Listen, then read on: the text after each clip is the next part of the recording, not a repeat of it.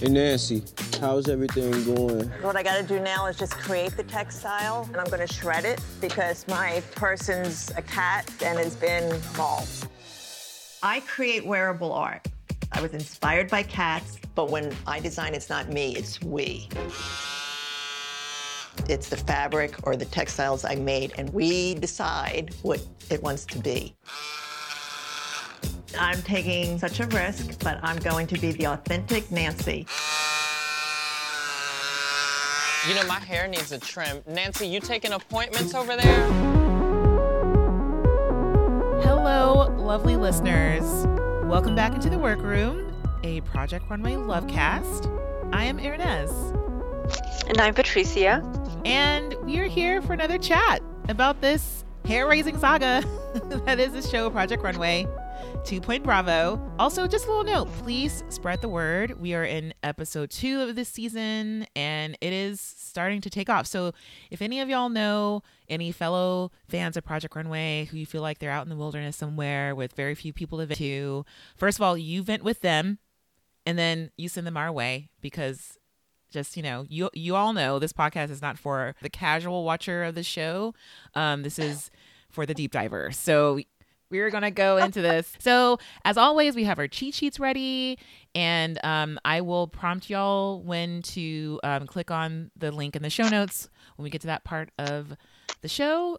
And as always, follow us on social media, facebook.com/The Workroom, and Instagram @The Workroom Podcast. I think that's it. Yeah. So here we are again. We're basically where we left off last week, right? So if you guys will remember, oh my goodness, we are just coming off of a double elimination from episode 1. And it's hitting the designers pretty hard, because I think, you know, you have the relief of being done or being safe, but also, you know, you feeling a little threatened, because that, I don't think that's ever, well, no, it has happened before, where there has been a double elimination on the very first episode, but it also kind of sets the ground for anything is possible and no one is safe, really. Yes. So. And logic can go out the window. Oh, basically. yeah. Yeah, definitely. Oh, man. We also, so some people are, you know, okay, but we get some people off the bat who are really freaked out, and Dayoung is one of them. You know, she's like, yeah, no, shit just got real. So, and, you know, soon after we leave this incredibly tense waiting room, we wake up the next morning to ambulances, flashing lights, and EMTs, and Dayoung limp in bed, aching all over, and just not looking great. So, again, you know, this is week 1. And it's, yeah, like a lot's going on. But also so what ends up happening is that they actually cut the camera footage here, because I'm pretty sure that what the EMTs do is they throw out the camera people from Dayoung's room so they can actually treat her, because this is a real medical emergency. And it cuts to a producer leading her out to a wheelchair that she gets carted out into the ambulance. Yeah, it's quite a bit.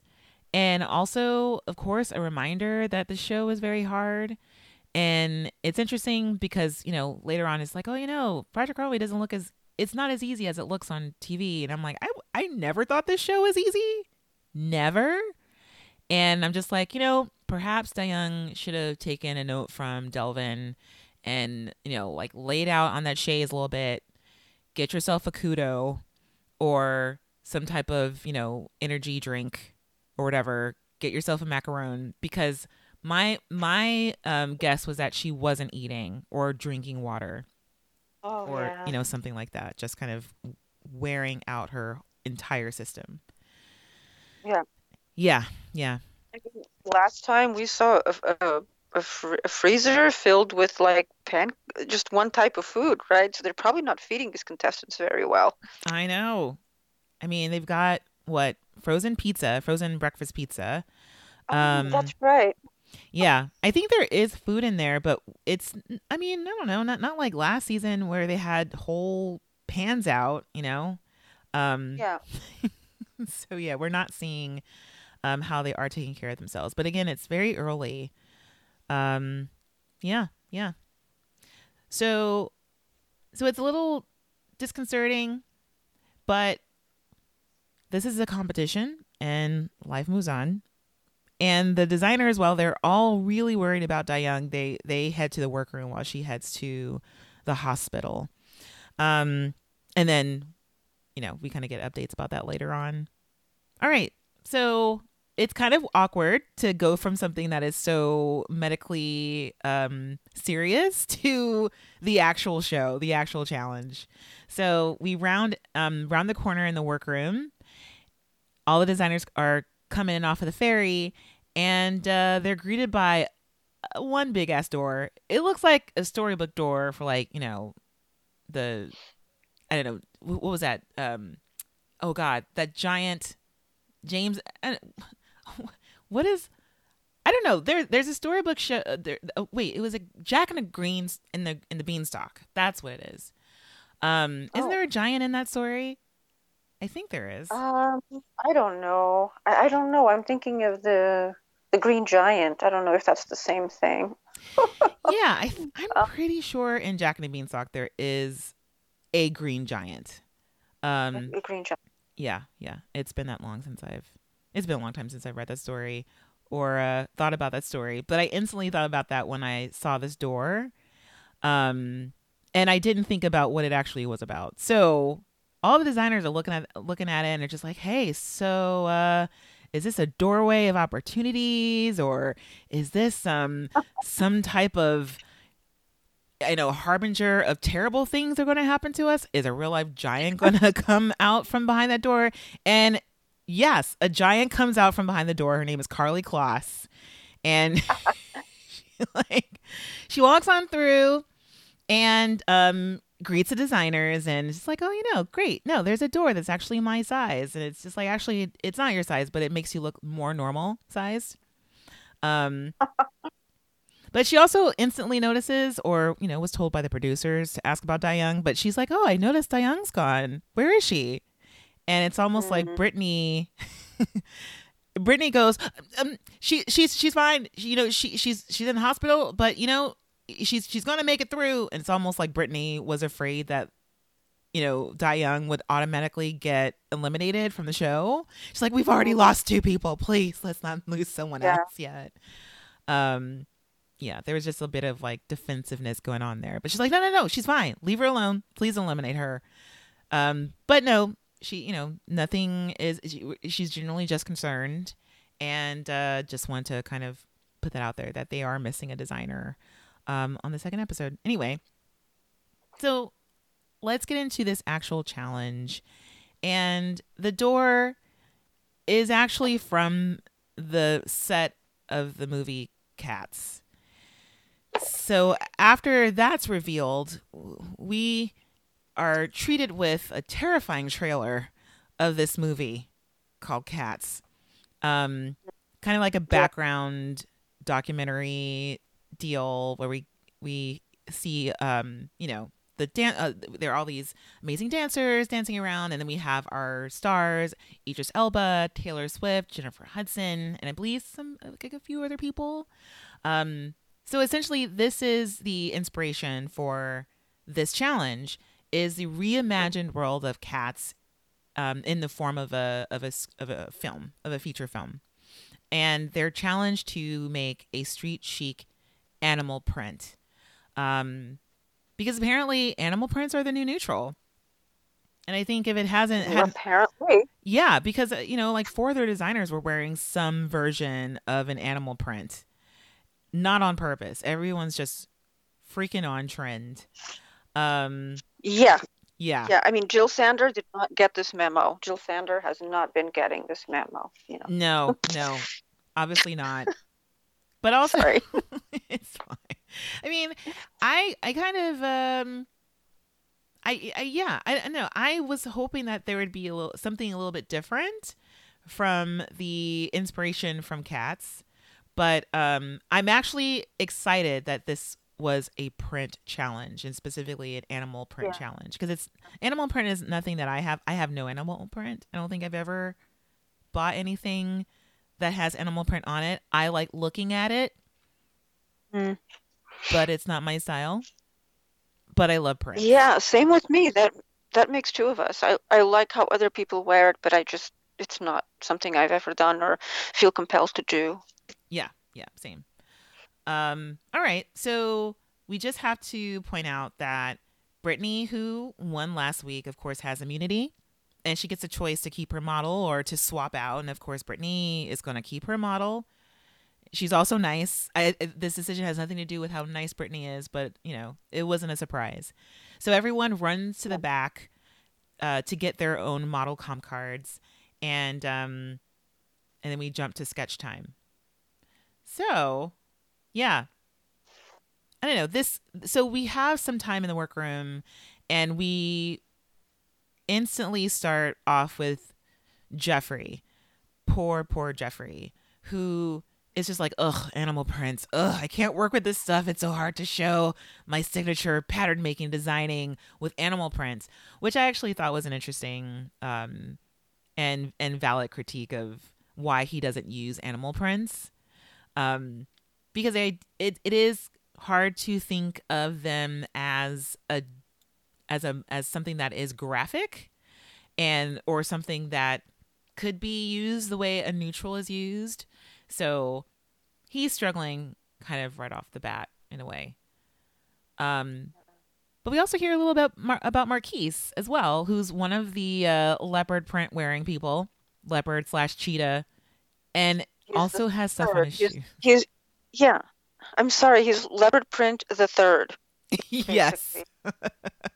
It's Carly, and then it's Christian, and then it's Marquise, and then he's kind of leopard print the third A and B, because Marquise is wearing a print top and trainers that are the same.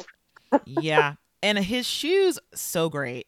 And I think they're tiger print, and it looks like it has like some type of texture to it. They're just so cool. But we do hear a little bit more about Marquise's story, and he went to YouTube University. He is a self-taught designer. Nice. Spent a lot of time on those videos, and I know what that's about. YouTube is great for how-tos on how to sew just about anything. But he talks about how he moved to New York City in pursuit of design, and also did try to enroll in a traditional fashion school, but was rejected. But is not deterred from that, is still making it, and is on Project Runway. So, yeah. We also hear that Alan Tude has never been to the print section of Mood. My gosh, so that's a red flag. Yeah. Yeah. I don't know. So yeah, I don't know. I really liked this intro here because so many people were already into their own type of animal print. Shavi is another one who was wearing like a purple leopard top. It was like purple on black, and I believe Chelsea also has like these cat eyes / leopard print glasses. Yes, so. I know. So they go on and on. Wait, go ahead. Sorry. They go on and on. Yep. And then, on top of that, like Marquise in his Talking Heads is wearing this amazing snakeskin thing that he wears, and that, it will become kind of a refrain later on. So just keep note of that snakeskin top. All right. Ready to go to Mood? Oh, Patricia, are you ready to go to Mood? Okay, yes. I just have to make sure that you're ready to go along with me. I need consent. I'm ready. Definitely ready. Okay. So we get to Mood, and we are greeted by Christian Siriano, who is wearing a leopard, kind of like a Guayabera shirt. But because Christian is so tiny, so there are these black panels. So it's leopard, but it's split up by these black panels, they kind of look like little suspenders on his little body. It's just really adorable. And yeah, so he comes in, introduces them. They get 45 minutes and I believe $250 to shop. And they dash. Swatch has to trot away for cover because, you know, they're disturbing everything, all the piece. And I mean, also want to know about how you felt in terms of their choices of animal prints, because it seemed to me that quite a few of them didn't know what an animal print was. Well, they all seem to be doing the same thing except for one person. And who is that person? Oh my goodness, that person is Marquise. No. Mm-mm. No, not Marquise. I'm sorry, Delvin? Yep, it's Delvin. It is Delvin, right? Okay. Yeah. So, yeah, I was really excited by what Delvin gravitated to. And I was sort of like, oh, thank God someone is thinking about something different. Yeah. I mean, so it's one of those questions where everyone's coming up to Christian and going like, oh, is this animal print? What animal is this? Does this count? And so Delvin comes upon this Gazard. I don't know where that is in Mood actually, but he finds a parrot print or like a feather print. And a green. Yeah, green and some reds and blues. You know, it looks like a parrot. And it's clarifying that it is an animal print because I think also it just looks so different from all the other examples that they've gotten. I mean, my God, Carly was wearing the same thing that Christian Siriano is wearing, like that. So I feel like people have been primed to look at what a print is and even the color scheme, because most of the snake skins and tiger skins that people get are this, you know, on shades of between browns and blacks and taupes, and, you know, and then we have Delvin who finds this really, really deep green parrot print. Which is beautiful. It's gorgeous. It's really great. And we also have like a bit of, so I mean, I noted Nancy. I mean, we don't really see much of Nancy during this episode, but she, you know, she definitely knows what an animal print was, and somehow managed to find an animal boucle somehow. There was some really textured fabric that she had, and I'm just like, wow, I think she found the animal prints in all the different sections. But yeah. Yeah, go ahead. And then there's something about one print that Christian said, I forget whose it is. Is it Nicole? I forget. Or Brittany, where the person asks, is this really an animal print? And Christian said, yes, it's cats. And that's an animal print that actually doesn't look like an animal print. And I was excited about that one too. Yeah, because it's actual cats. Like, think about like an actual, like a house cat print. Everyone has big cat print. So leopard, panther, cheetah, tiger, and then zebra. Or zebra. And she found this print with an actual house cat on it. Tiny little house cats. Yeah, no, I love that. I think all of that qualifies. And that was Melanie who found that print. Oh, okay. Yeah, okay. Yeah. But we also, again, we have Jeffrey. Poor Jeffrey. I think he is determined to blow a gasket before the middle of the season. Before he's eliminated, there's going to be steam. His body's going to explode. He's bright red again. And he calls himself he calls himself a miss shopper. And I think that's a perfect way of describing how he's going about this whole thing at Mood. He's just like, I'm miss shopping again. Like, again, I'm here, 3 seconds left and I have nothing. I mean, come on. Yeah. That would be me. So I can't. I mean, would it really be you though? Yes. Okay. All right. Totally. Oh. Well, I feel like the last 30 seconds of his shot are so intense that everyone just kind of has to shake it off. Like it's just so much. It's a lot. Yeah. But anything else happened in Mood that kind of made an impression or stood out? No, not really. All right. Okay, so let's go back into the workroom. And so we come back in, and again, like what I really love about these little sequences is that they're all these wonderful interstitials of the designers talking to each other. And so we have an open conversation between Alan Tude and Tyler, who I think are both thinking way too far ahead in the future about how to, work a runway when you don't have your outfit yet together. Right. But I don't know if you thought about this. They're dreaming. Yeah.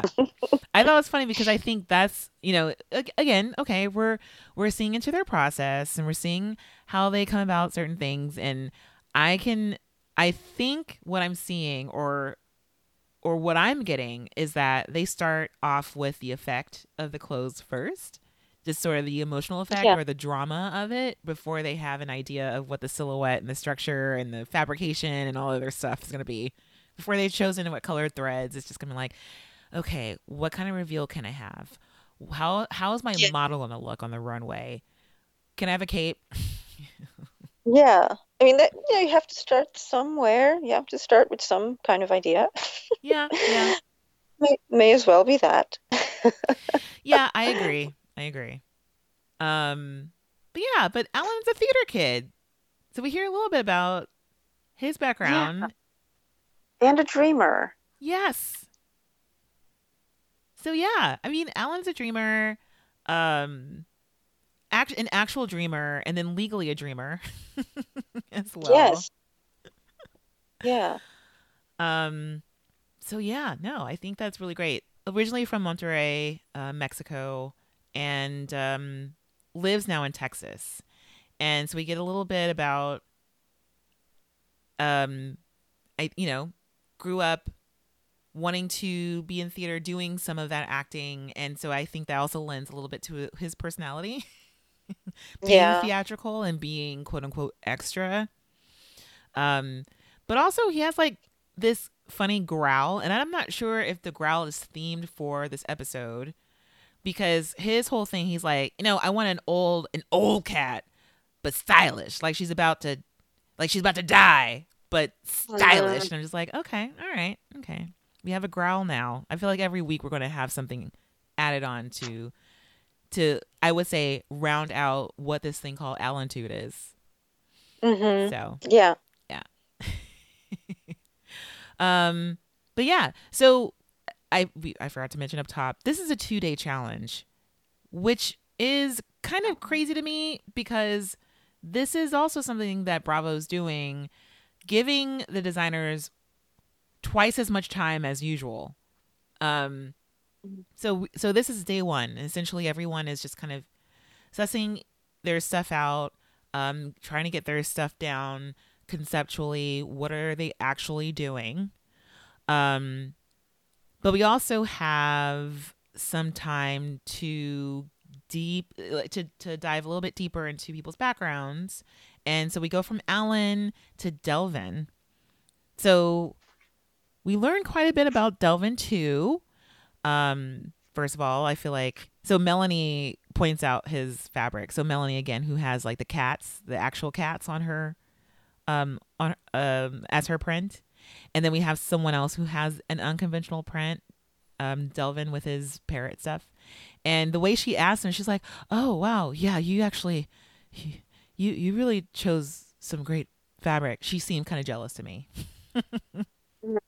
Yeah, I thought the same.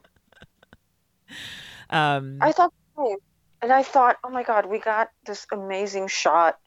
If you're watching the show, so I don't know what the time tracking is like for different channels, but just playing enough of Roku, it's at minute 14, like 40. I'm looking at my notes, so it's like 14:30 something. You get this tracking shot of the the garment that Delvin is making, and it is beautiful. Oh, yeah. And it's just you kind of see the bottom of the garment, and it just looks it just really, really ravishing. And as we're getting that shot, Delvin is also talking about, and this left me a little bit sad, but Delvin is talking about, I love street. I'm going to paraphrase, okay, because I didn't write down like all these things. I love street, but I like rich street. Basically, any street that's not like where I came from. You know, anything that's. I'm fascinated with. What did Delvin say? High class, fascinated by. Upper class. I think that's anything what that was about. And I wrote it. I wrote a little bit of it down. Anything that's higher than where he came from. That's what he used. That was essentially the phrase. But there was something about fascination there. That like I'm fascinated by the upper class or something like that. Yes. Yeah. And that's fine. But it still left me a little bit sad because I always want someone like Delvin, and we've had plenty of contestants. I think that the phrase was fascinated with the upper classes. This fascination thing is what I get hung up on. It's like, really? Because I wish, I want to see you be fascinated with your creativity. I want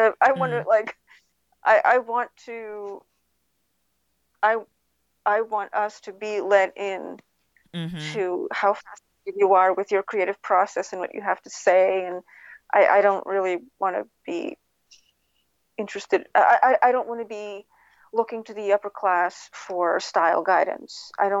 That's what we have already everywhere.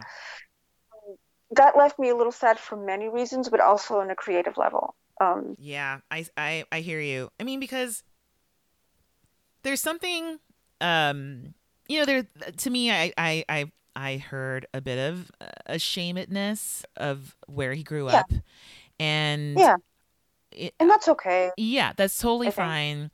And thinking of those areas, I mean, I grew up in South LA, which is a part of LA where, people would think, who didn't live there, that it's someplace that is too dangerous to go. And generally when that's a thing, especially in Chicago, which is also super segregated, South Side equates itself with a lot of things that he brought up. Not much money, dangerous, but also Black. And so it's like there are these things that, the way he speaks about his past to me also left me disheartened and a little sad for him. But also, the same thing where he's coming in, he's wearing a lab coat and so traditional and holding to these ideals of couture, but European couture.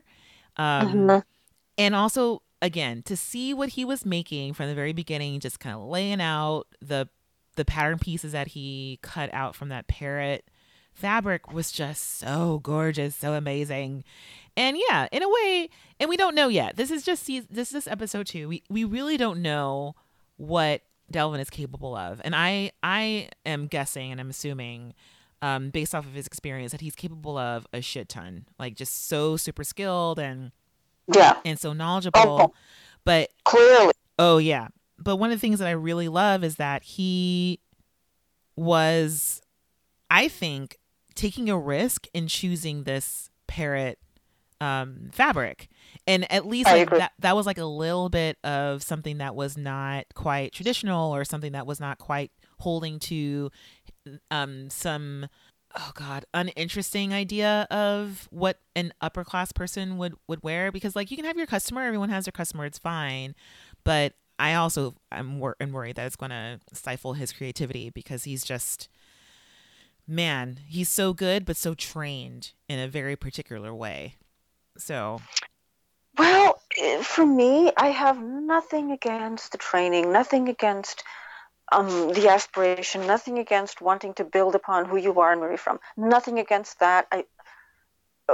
Nothing against that, right? But sort of this fascination with the upper class. This really, is that your standard? Even if you go to study with someone who does couture and you wear a lab coat, that's I would hope I would hope that this would be one element that this person comes from, or pulls from, one element this person pulls from, and not necessarily something that dictates their whole aesthetic formation. And that's what's like, oh, I hope. But I was also very delighted with Delvin's choice so far. So yeah, as much as like reacting to Delvin's words, I'm very pleased with what I saw. So yep. And he hadn't sewn anything. He was just draping it and laying it on top of each other. Just like, oh, that's great. So excited. And I mean, also despite him, I'm just like, I don't like him at all as a person. Definitely not someone that I would like to take out for drinks or whatever, or just kind of hang out with. You know, just not my cup of tea personality wise, but you know, I just mad respect for what he was able to do. So, but also to go on to someone else who deserves, I also think, like, you know, reluctantly mad respect, and also is a personality that I'm not into. So Sergio and then Brittany. So Brittany and Sergio are having a conversation. They're friends now. And we get to hear a little bit about Sergio's inspiration, which is his extra cat.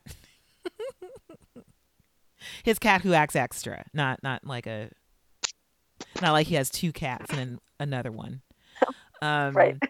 Anyway, so, but he's trying to explain why, I think in a way, or trying to justify putting a train on something, and also justify making what he wants to make, which is evening wear. I don't think he's really into street chic at all. Yeah. So and he's like, describing this. He's describing this to someone, at a moment in the show, Brittany, who looks like they're dressing for a cameo as a nun in some kind of 1950s movie. Did you catch that? You mean the thing that she put on her head? Like she was like, yeah, kind of draping. What's that thing that I've never seen? The Handmaid's Tale, or the Handmaiden Tale with Elizabeth Moss. It's like, what is going on? Like, really, they're like, that person can hold that topic of that line of thought while that's going on Brittany's head. Okay. I mean, Handmaid's Tale is a version of urban chic. You know, like they lived in cities. Okay, I learned something. Once again, I'm learning things, and I love it. No, but you're right, because that's a thing that we'll see later on. Because I feel like whenever there is a chic urban or an urban style challenge, that people are just like, oh, hoodie, I want a hood. And so it's like, yeah, you know, giant hoods, Handmaid's Tale, that was urban. It was an urban uniform in that time. Yes. But yeah. No, I totally caught that. Yeah, no, and then we kind of like go around the room a little bit, but we come back to Marquise and a little bit about his background too. And Marquise is a ballroom diva. There are all these amazing photos of him as different types of like in clothes that he's made himself for himself, obviously, but yeah, they're just like lots of shots of him with these costumes and capes and sort of things that I've seen actually on the red carpet or some iteration of them on the red carpet. But also I think it looks like he's starting to make the shirt that he wore the day before. So that's what I noticed. I was like, where have I seen those lines? Where have I seen those seams that cut into the shoulder so interestingly? I'm like, oh, you wore that shirt yesterday. I'm still excited to see it, but I've seen it. Yeah. So yeah. Okay. So we do get some Christian critique time, unless you have more to say about Marquise, because there are a lot of photos. And I mean, I nothing else to say other than I'm also very looking forward to seeing what Marquise does. Oh yeah, looking forward to all that regality, all that like super handsome stuff. Just so great. Okay. So Christian Siriano rolls right in. He kind of like, saunters through the gigantic door and poses in front of it and makes him look even smaller and even cuter. Anyway, so he comes out. He's like, guys, Young's alive. This is hard. I've thought that from like day one. I is in your shoes. She's back home. She's going to be alive and we're not eliminating her. And everyone's like, okay, great. Okay, good. Oh my gosh, great. You're not going to torture us and take another one of us away prematurely. So Dayoung's alive and well, and back in the penthouse asleep while they're, working their asses off on day one. But it's time for critique. So again, we have to move on from this heavy news of Dayoung's health to actually making these clothes. All right. So the first person Christian kind of happens upon is our dear Victoria from Moldova. And any thoughts on what we have from Victoria so far, Patricia? Well, right away, it's looking like the same thing Victoria made last week. Oh, and right? How is that? Well, in the same, unless I'm mistaken, but in that one side of the garment is half, and the other side is another half. Mm-hmm. Because last week, I believe it was Victoria who made the half space, half something top dress, halter dress thing. And this is another instance where it's two halves that don't really go together.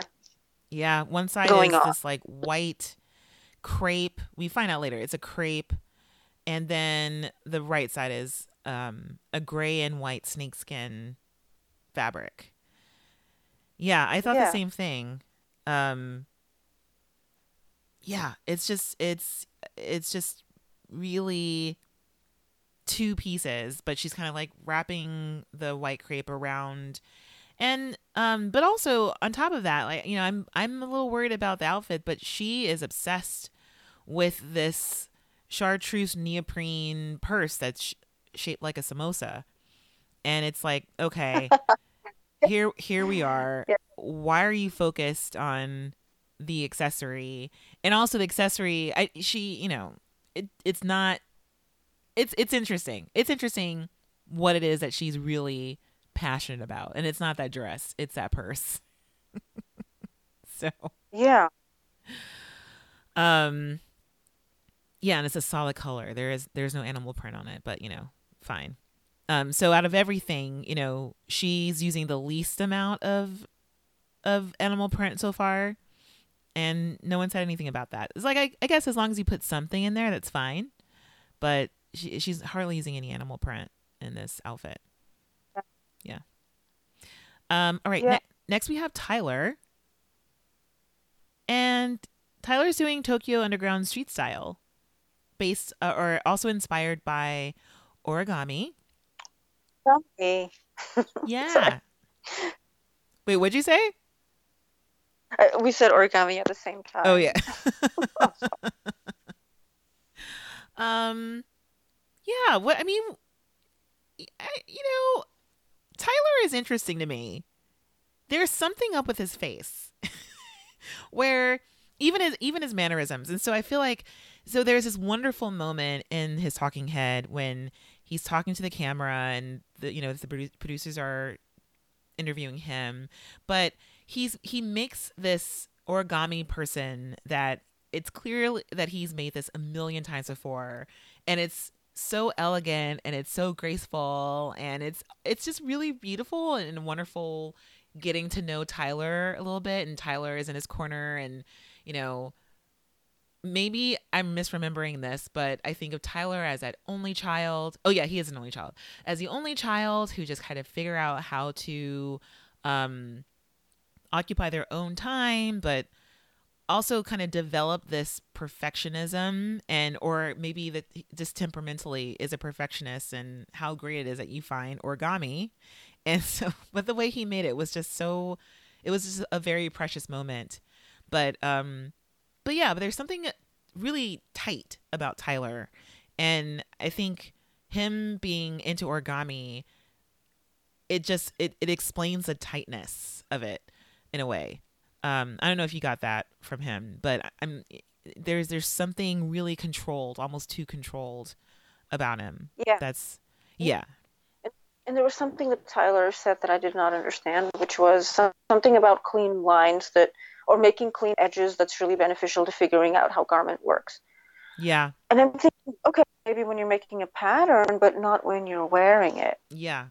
Right? I think so. That was that was something to me. And I'm going to be thinking about this expression as Tyler moves through the competition is sort of, I know I'm going to keep coming back to that and seeing how does that inform Tyler's success throughout the competition. Mm-hmm.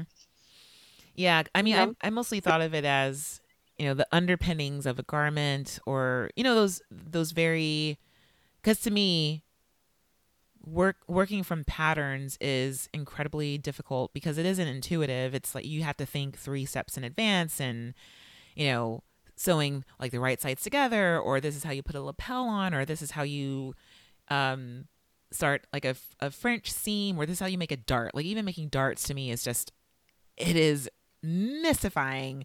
But so I kind of understood it in that sense, but a part of it was so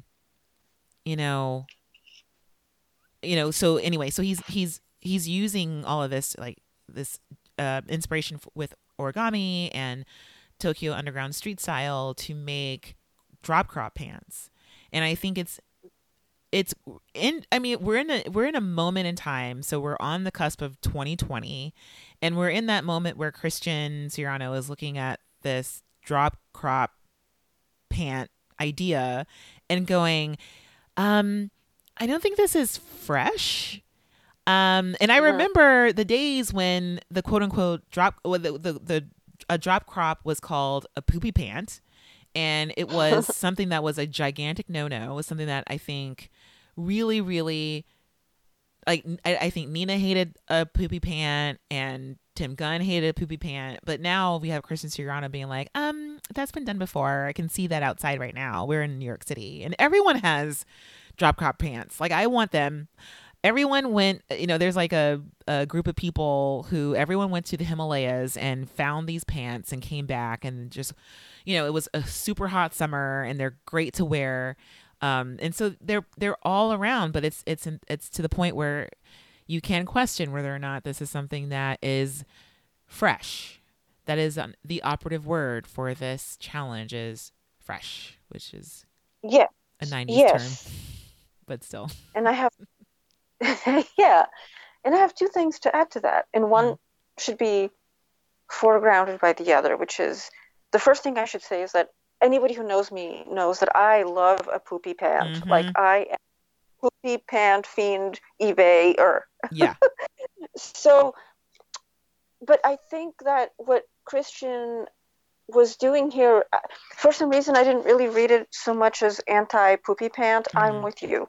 I think it was more about the freshness, and I think, or the freshness factor of the whole thing. Yeah. And I think that for Christian, the freshness factor was really the relationship between the print and the poopy pant, because Christian did stress is like, are you using the print in a way, like, what's the relationship between the print and the poopy pant? Yeah. Right. Yeah. And I thought, even though I think that Christian is more, what's the word? It's not sarcasm. It's not irony. Passive aggressive? Passive aggressive, yes. But also he's kind of, what's the word I'm looking for? I'll think back and say. Mm-hmm. But he's visually more, it's not sarcasm. I forget what other word I'm looking for. But whereas the previous mentor, Tim Gunn, was just very direct about what's going on, or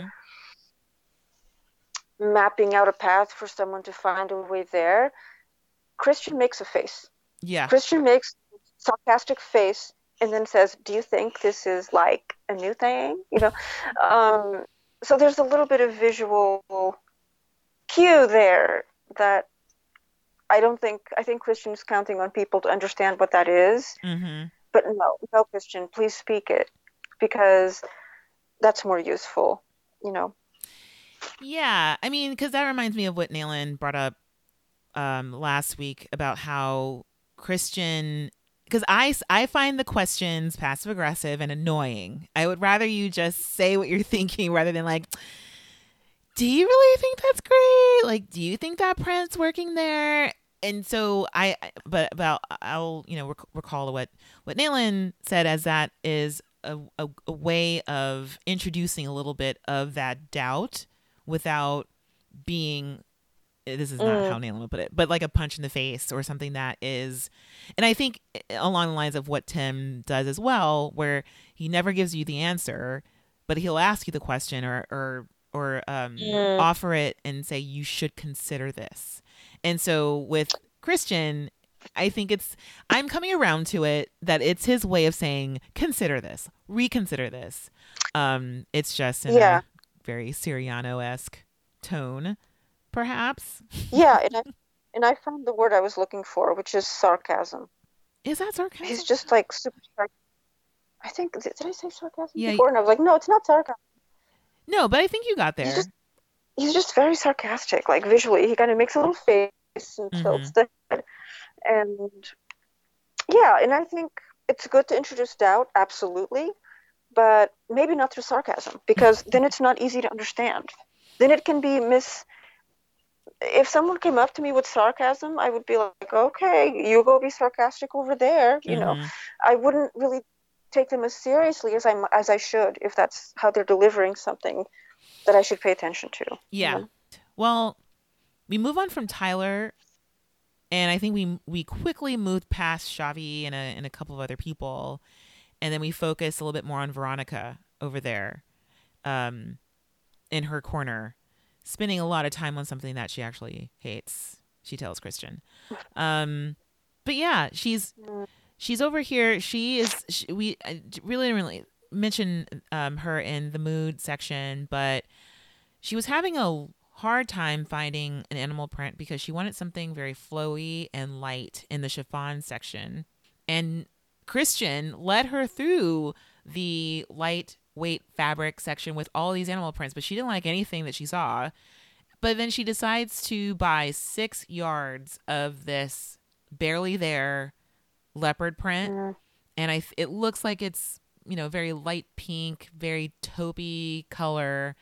But yeah, she's really struggling over there because she just doesn't like it. I don't know. Did you have anything to say about this? I was very uninterested. I didn't understand it. I didn't know, the challenge. Yeah, they didn't say make a challenge for dancers in the show. I was inspired by the show. Mm-hmm. So I thought this person might be thinking too narrowly about the challenge. Maybe. But also it's weird because I think it's not that difficult to make a garment about movement, especially when you buy chiffon. So, yeah. And so Veronica, we get to hear a little bit about her and her background.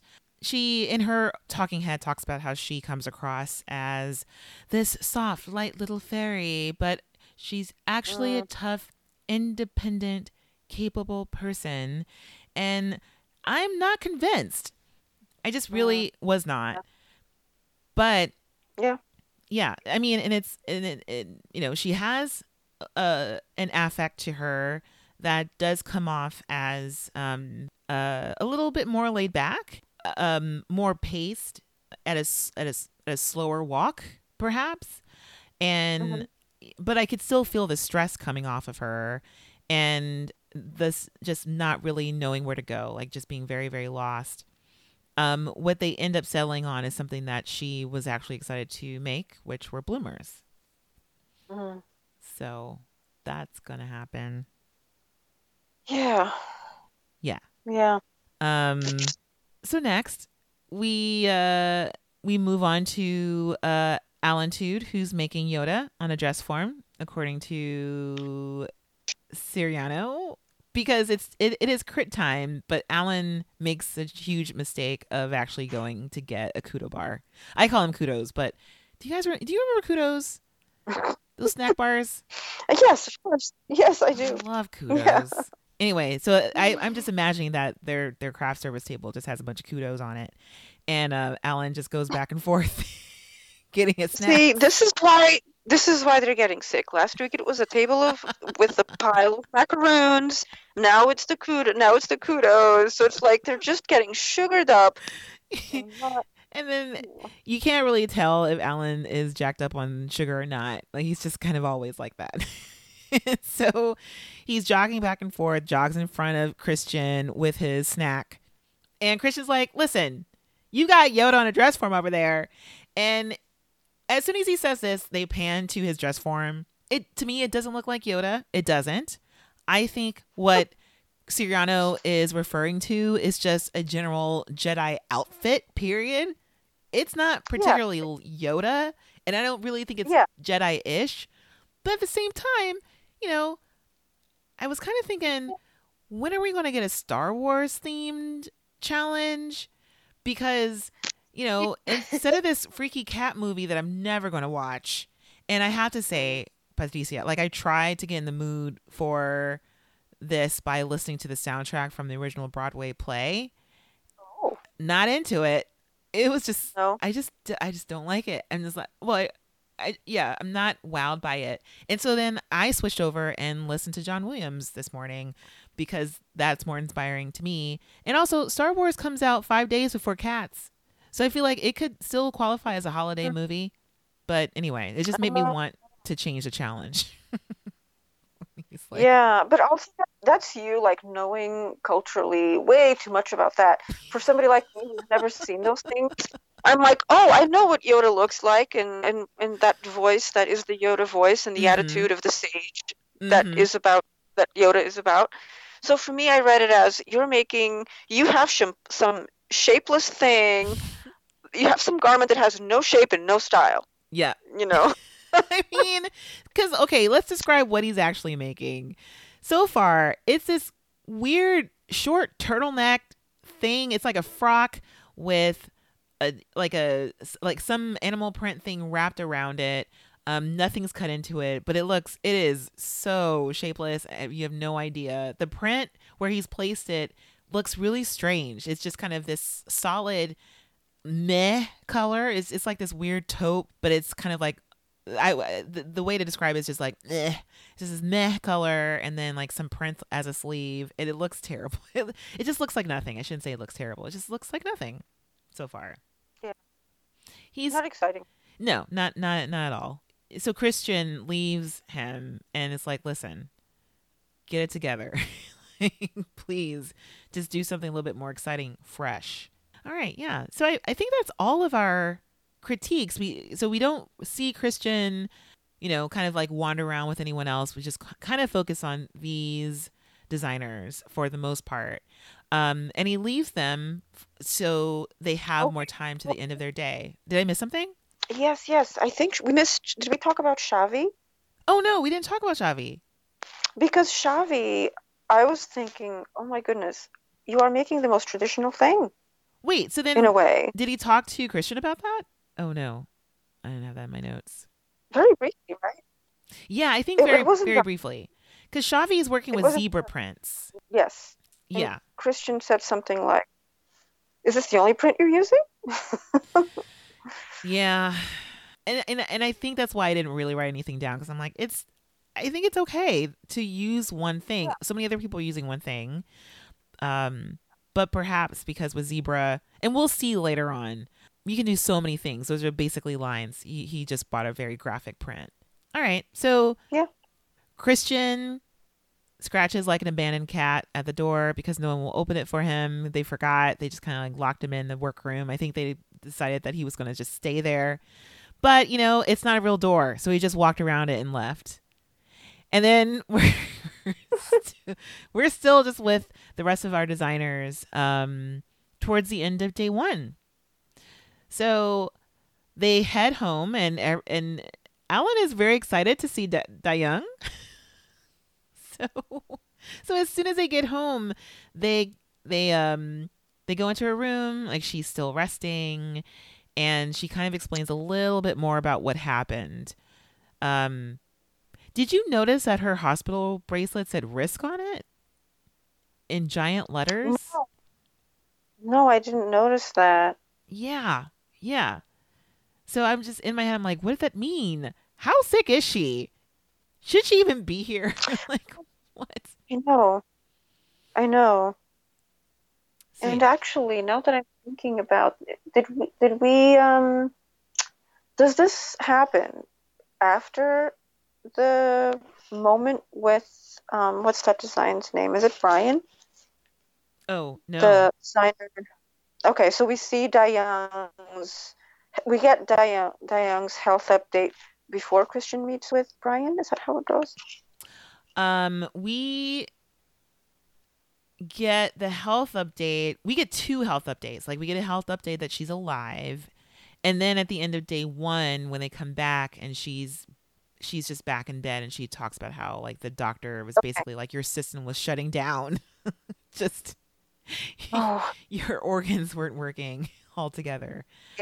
Because she describes this really horrible feeling of she was lying in bed, but feeling as if she was separating from her body and from the wall. Like it was just, this, it just, the way she described it just sounded like she was just completely out of it. Anyway, so we wake up the next morning, and the designers, most of the designers go to the workroom to work, and then Dayoung has to start from the very beginning, essentially. So she's working on a 1-day challenge instead of a 2, like everyone else. Yeah, what were we gonna say? Nothing. Oh, okay.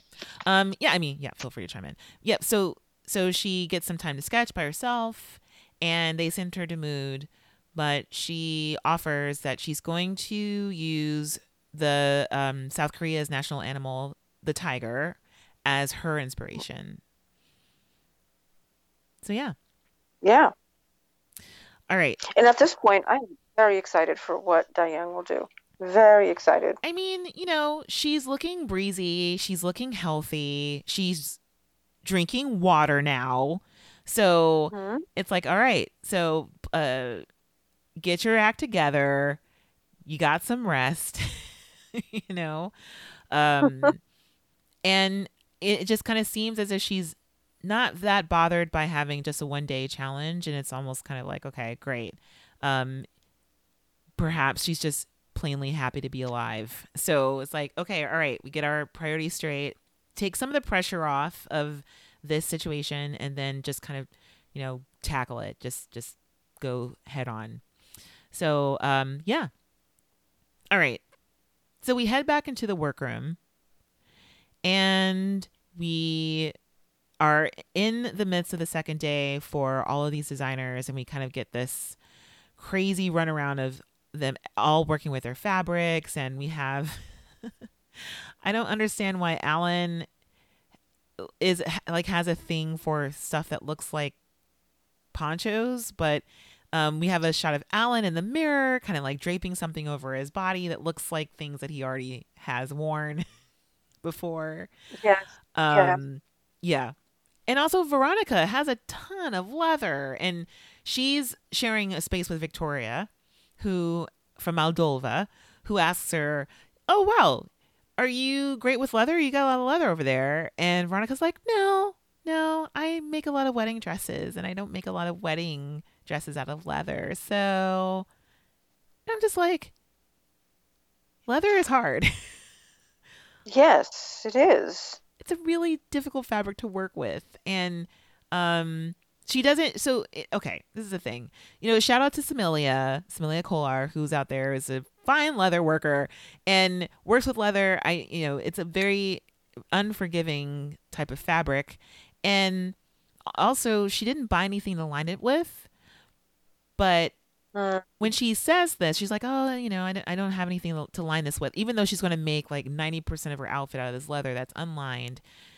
I thought of, there is a way to work with this leather where you can make it less obvious to the judges on the runway that you are not lining it. and that you're just going to kind of show the wrong side and all of your work, and it's going to look unfinished. But there's a way of doing this without having that happen. Yeah. I mean, not that I know what that way is, but I know people are capable of it. Exactly. Yeah. Because she's just drawing her head. She's like, I have nothing to line it with, so I hope they don't fault me for that. I'm like, yeah, famous last words all the time on Project Runway. We're like, you know what? I didn't have time to finish this hymn. I hope they don't fault me for that. They always will. If Nina's on your panel, they always will. Anyway, so... So we also have Dayoung's return, or I put in my notes, Dayoung debuts or re-debuts into the workroom. There's this weird like welcome thing for her. So it's like, at this point, I'm just like, okay, she's alive. Let's get over it. You have 1 day left. Get to sewing. Anyway, so perhaps I'm just being super impatient here. But yeah. But also, did you notice that her work area mate, Tyler, was wearing this peacock top? This kind of like festive, another type of animal print, peacock. Mm-hmm. And I don't know why I'm pointing this out. It's just that there's something up with Tyler's face. There's just like, he has a beautiful face. Like there's this, like with this peacock top with all of these like wonderful colors, and also Dayoung comes in sort of like a bat out of hell, like she's or whirling dervish. She's just kind of dropping things and draping things on the floor, and she's only got 1 day. And then Tyler is just like elegantly around her, like, oh, so are you gonna do that? Are you gonna do this? Just so calm in a face. I don't know. There's something up. I'm suspicious. For no good reason, but just like there's something up with your face. I don't understand. Anyway, so yeah. So we also have Christian back in the workroom, and also with some news. Yeah. Do you know what? Yes. Do you want to say what the news is? Oh dear, the news. There is a surprise guest. Oh yes. Okay, now I know what you mean. Well, there's actually another bit of news that is announced then later, but surprise guest judge is Marnie Sernefonte. Yeah. So Marnie's back. Very excited. Yeah. So, listeners, if you were around for last season, Marnie had a special feature on the show as sort of like a guest co-mentor who would focus on styling and accessories, and would come in the day of the runway or during the crits with Christian Siriano sometimes, and just give really great, quick, and practical feedback on like how you could dress up something or use some type of thing on the accessory wall, or help you choose between shoes. I don't know. She always super helpful. And so I'm just glad they're using her in this way. I think she'd make a great judge. But I also think she'd make a great permanent thing somehow, like some extra segment with Marnie. I don't know how they would fit it in, but I agree. Yeah. Totally agree. Yeah. So it's also model time. So it's time for the models to come in for their first fitting. And any thoughts about this time with the models? And now, we're still getting to know a little bit about these designers, and some of them are working with the same models, but we also have Christian in the room as well. So it's like a model fitting / Christian time on top of it. So, well, I mean, so much to say. Really liked how Dayoung was really just ready to go. Mm-hmm. Really enjoyed how I think the name is Nancy. How Nancy was describing the creative process with garments. It's not me, it's we decide. And there was this whole fantastic moment where Diane is describing this process, and the way that the editors decided to portray this is they've decided to intercut it with footage of Nancy using what I believe, I'm not sure, I'm really not sure what it is, but I believe, or I thought it was a handheld stitching thing, like a handheld stitcher. I don't know what those things are called. Yeah. Um, Because or maybe even like a handheld seam ripper or something that she's slicing into the fabric. It sounds like a razor, but I don't think it's a razor. yes, because Alan made a joke. There was some Alan-tude about I need a trim. Come on over, Nancy, or something like that. But I thought that was really hilarious. The way it was like, when I make garments, it's all about the. I thought that was really cute and added. It was just playful to watch. It was nice. Yeah. I mean, and I love. Oh my gosh, it's gonna be a GIF if I can get this together. But Nancy's model is standing there, kind of like, really? Is she really slicing into this fabric with my skin underneath? You know, it's like she's being very careful, but it was just, you know, kind of some precarious moments where I'm like, is she using a seam ripper? Is that a blade? Like, what is that? Yeah, what is this? And I think this is the time when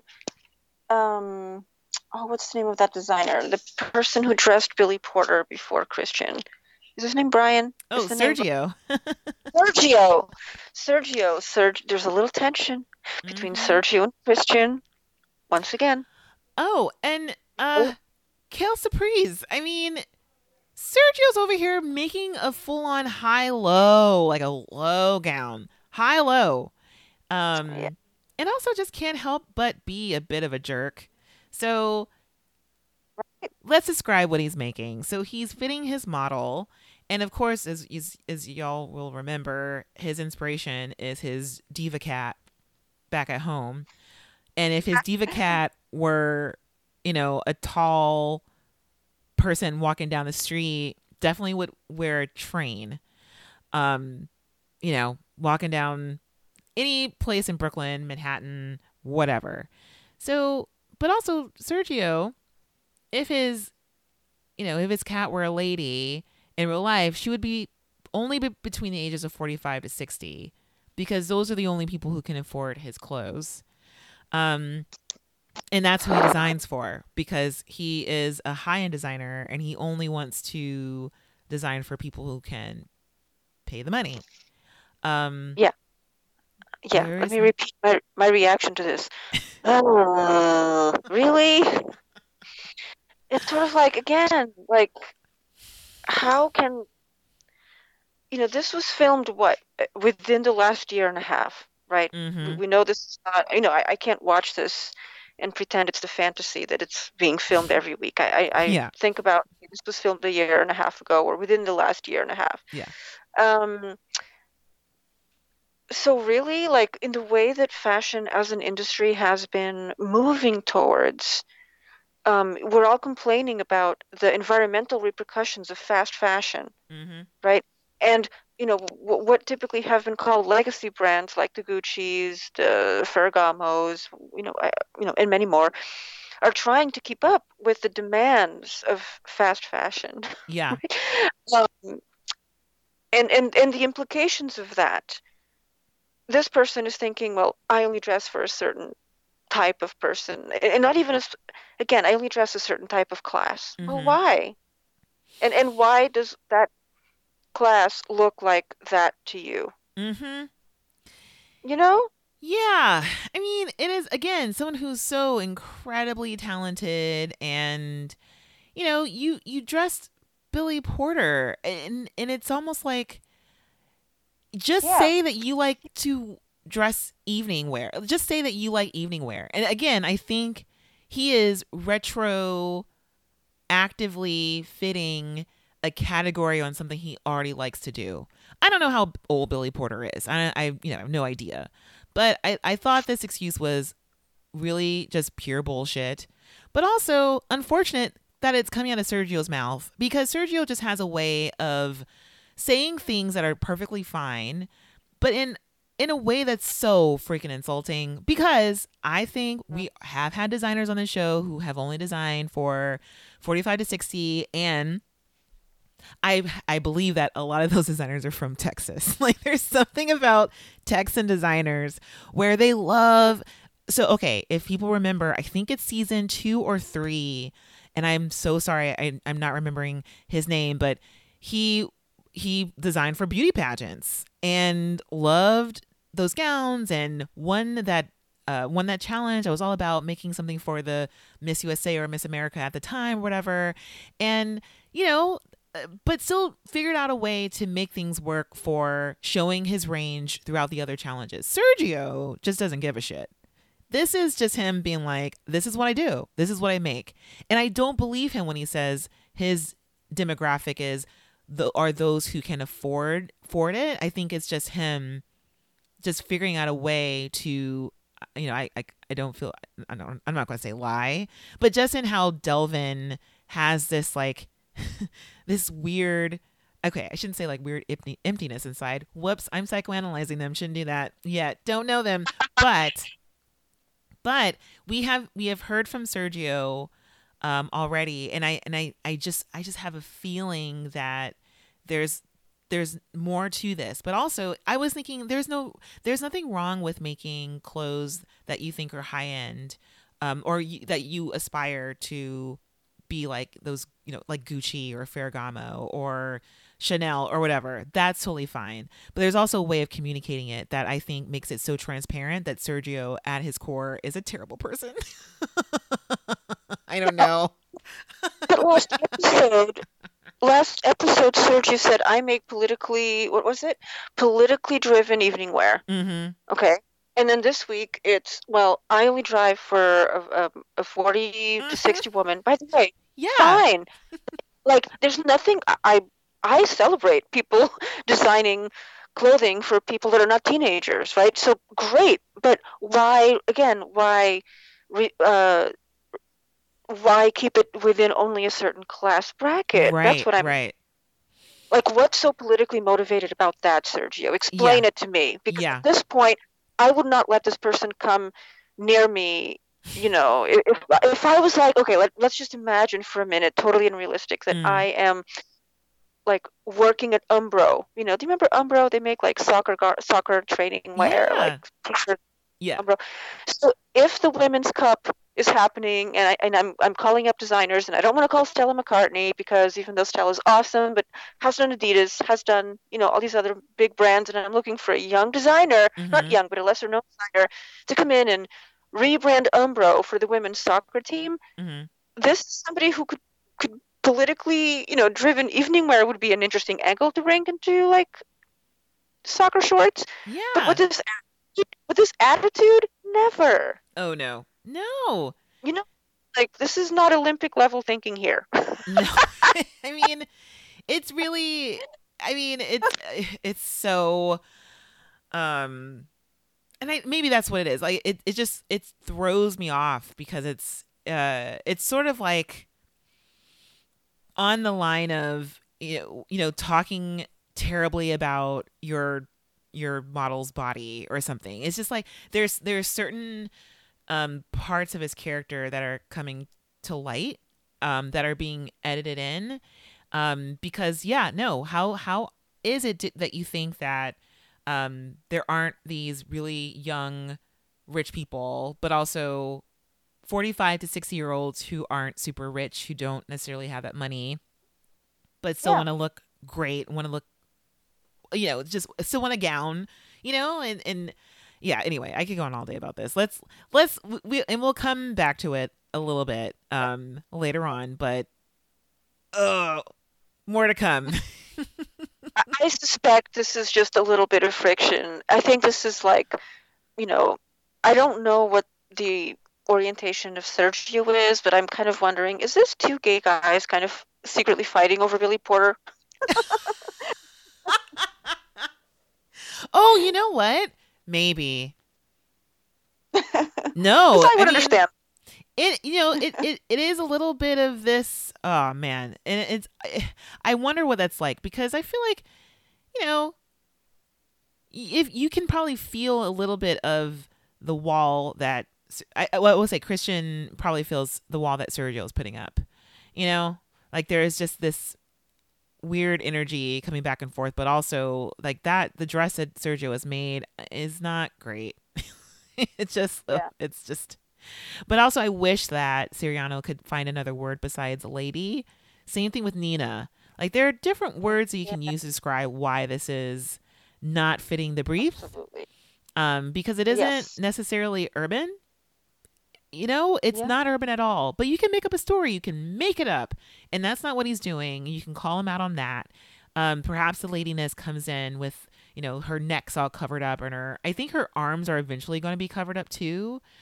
You know, and that's fine. But talk about the aspects of it that you don't think are working rather than just using a shorthand of lady. Anyway. Yeah, I agree. Yeah. Let's jump in. I mean, because also we're rotating around the room and kind of seeing where things are going. And we also have Jeffrey, who once again has made a full ass muslin. Like just, he's making a poncho. And I think he's also making some pants. And he made the muslin for both of them. So this of course freaks out Christian because again Christian's like, seriously, when are you going to get into real fabric? When are you going to start sewing? No one is helping this nervous energy of Siriano in the workroom. Yeah. Well, Siriano's very anxiety inducing. It's like work, no break, no snacks, no break, no snacks. It's like no break, no snacks, and snark. Oh, that's the word I was looking for. Snark. Snarky. Ah. Not sarcasm. Excuse me, I said sarcasm twice before. I meant snarky. Yes. Okay. So like snark, tilt. Snark, head tilt. You know, that sort of thing. Snark sounds like shark. I feel like there should be a snark print or something. Anyway. Oh, that's good. I would love that because it feels like that ought to be its own little kind of animal or some type of thing that you could imbue into an outfit. Absolutely. Yeah. All right. So Christian leaves them alone, finally. And we do have some time towards the end of day 2. We have Nancy bringing out her razor again. And we have, you know, our normal people freaking out, you know, just kind of the typical thing. But did you notice that Delvin is finished? He's done. Yes, I know. Before anyone else, right? Yeah. I think he had 15. I heard 15 minutes called, and Delvin's like, I'm done. Finished. Yeah. Amazing. Skills. Man. Skills. That's the thing. So seeing that compared with the franticness of everyone else, you could say that Delvin's not doing enough because you have Brittany in the corner over there making her own print, which could be wonderfully creative or just plain old stupid. Just in terms of how to deal with his time.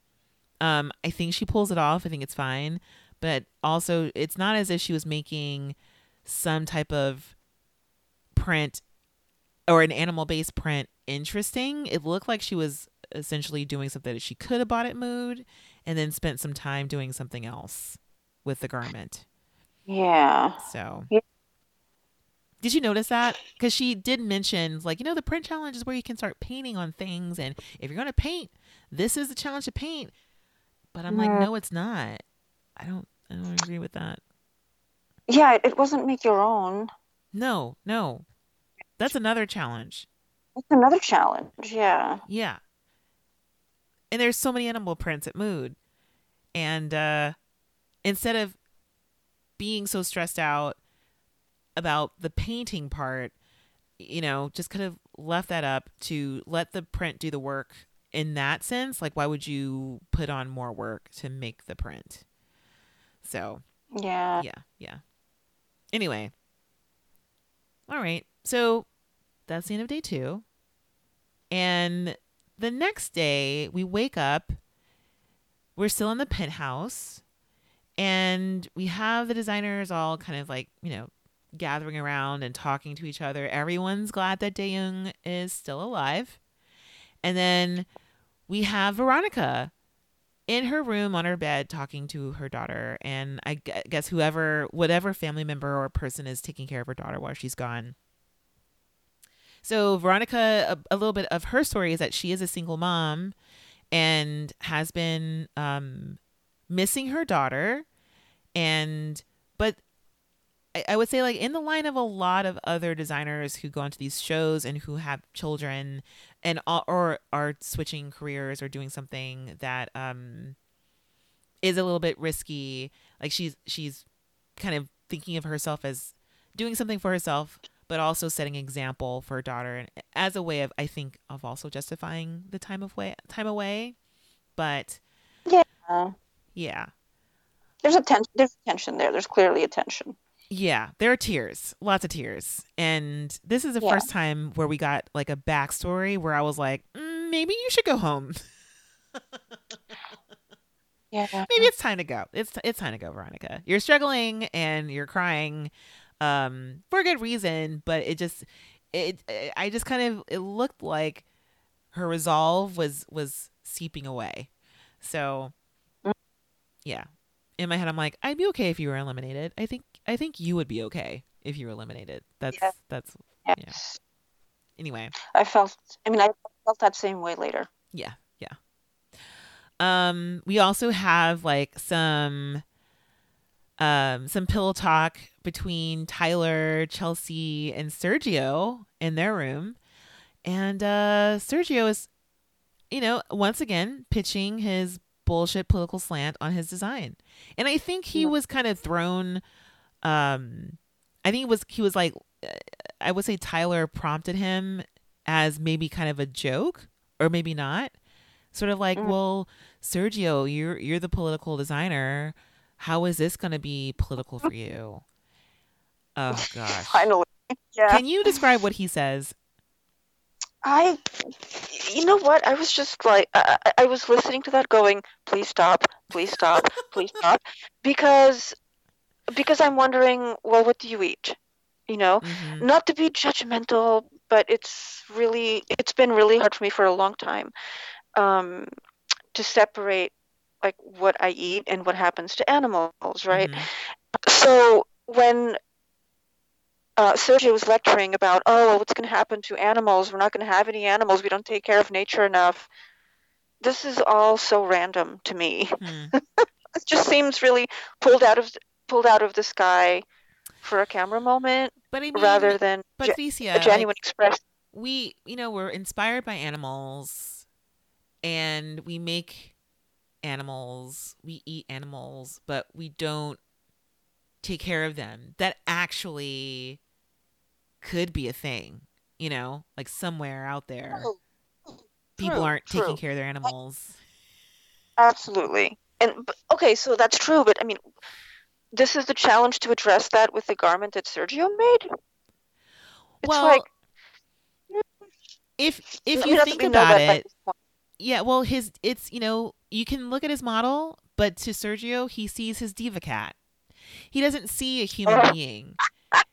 It's his diva cat. He actually has anthropomorphized, or the opposite of that, the anthropomorphization of a human being into a cat person.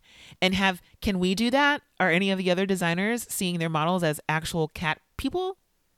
Almost like based off of the movie Cats. And so his model is embodying, an idealized version of, the person who actually lives inside of his cat. And so his crazy train is bringing to life the inner craziness of this cat that he so loves, because no one else in that room loves his cat like that. No one else in the room loves their print or, their baby zebra.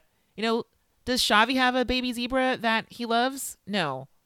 Does Veronica have like a baby chiffon cougar that she's taking care of at home?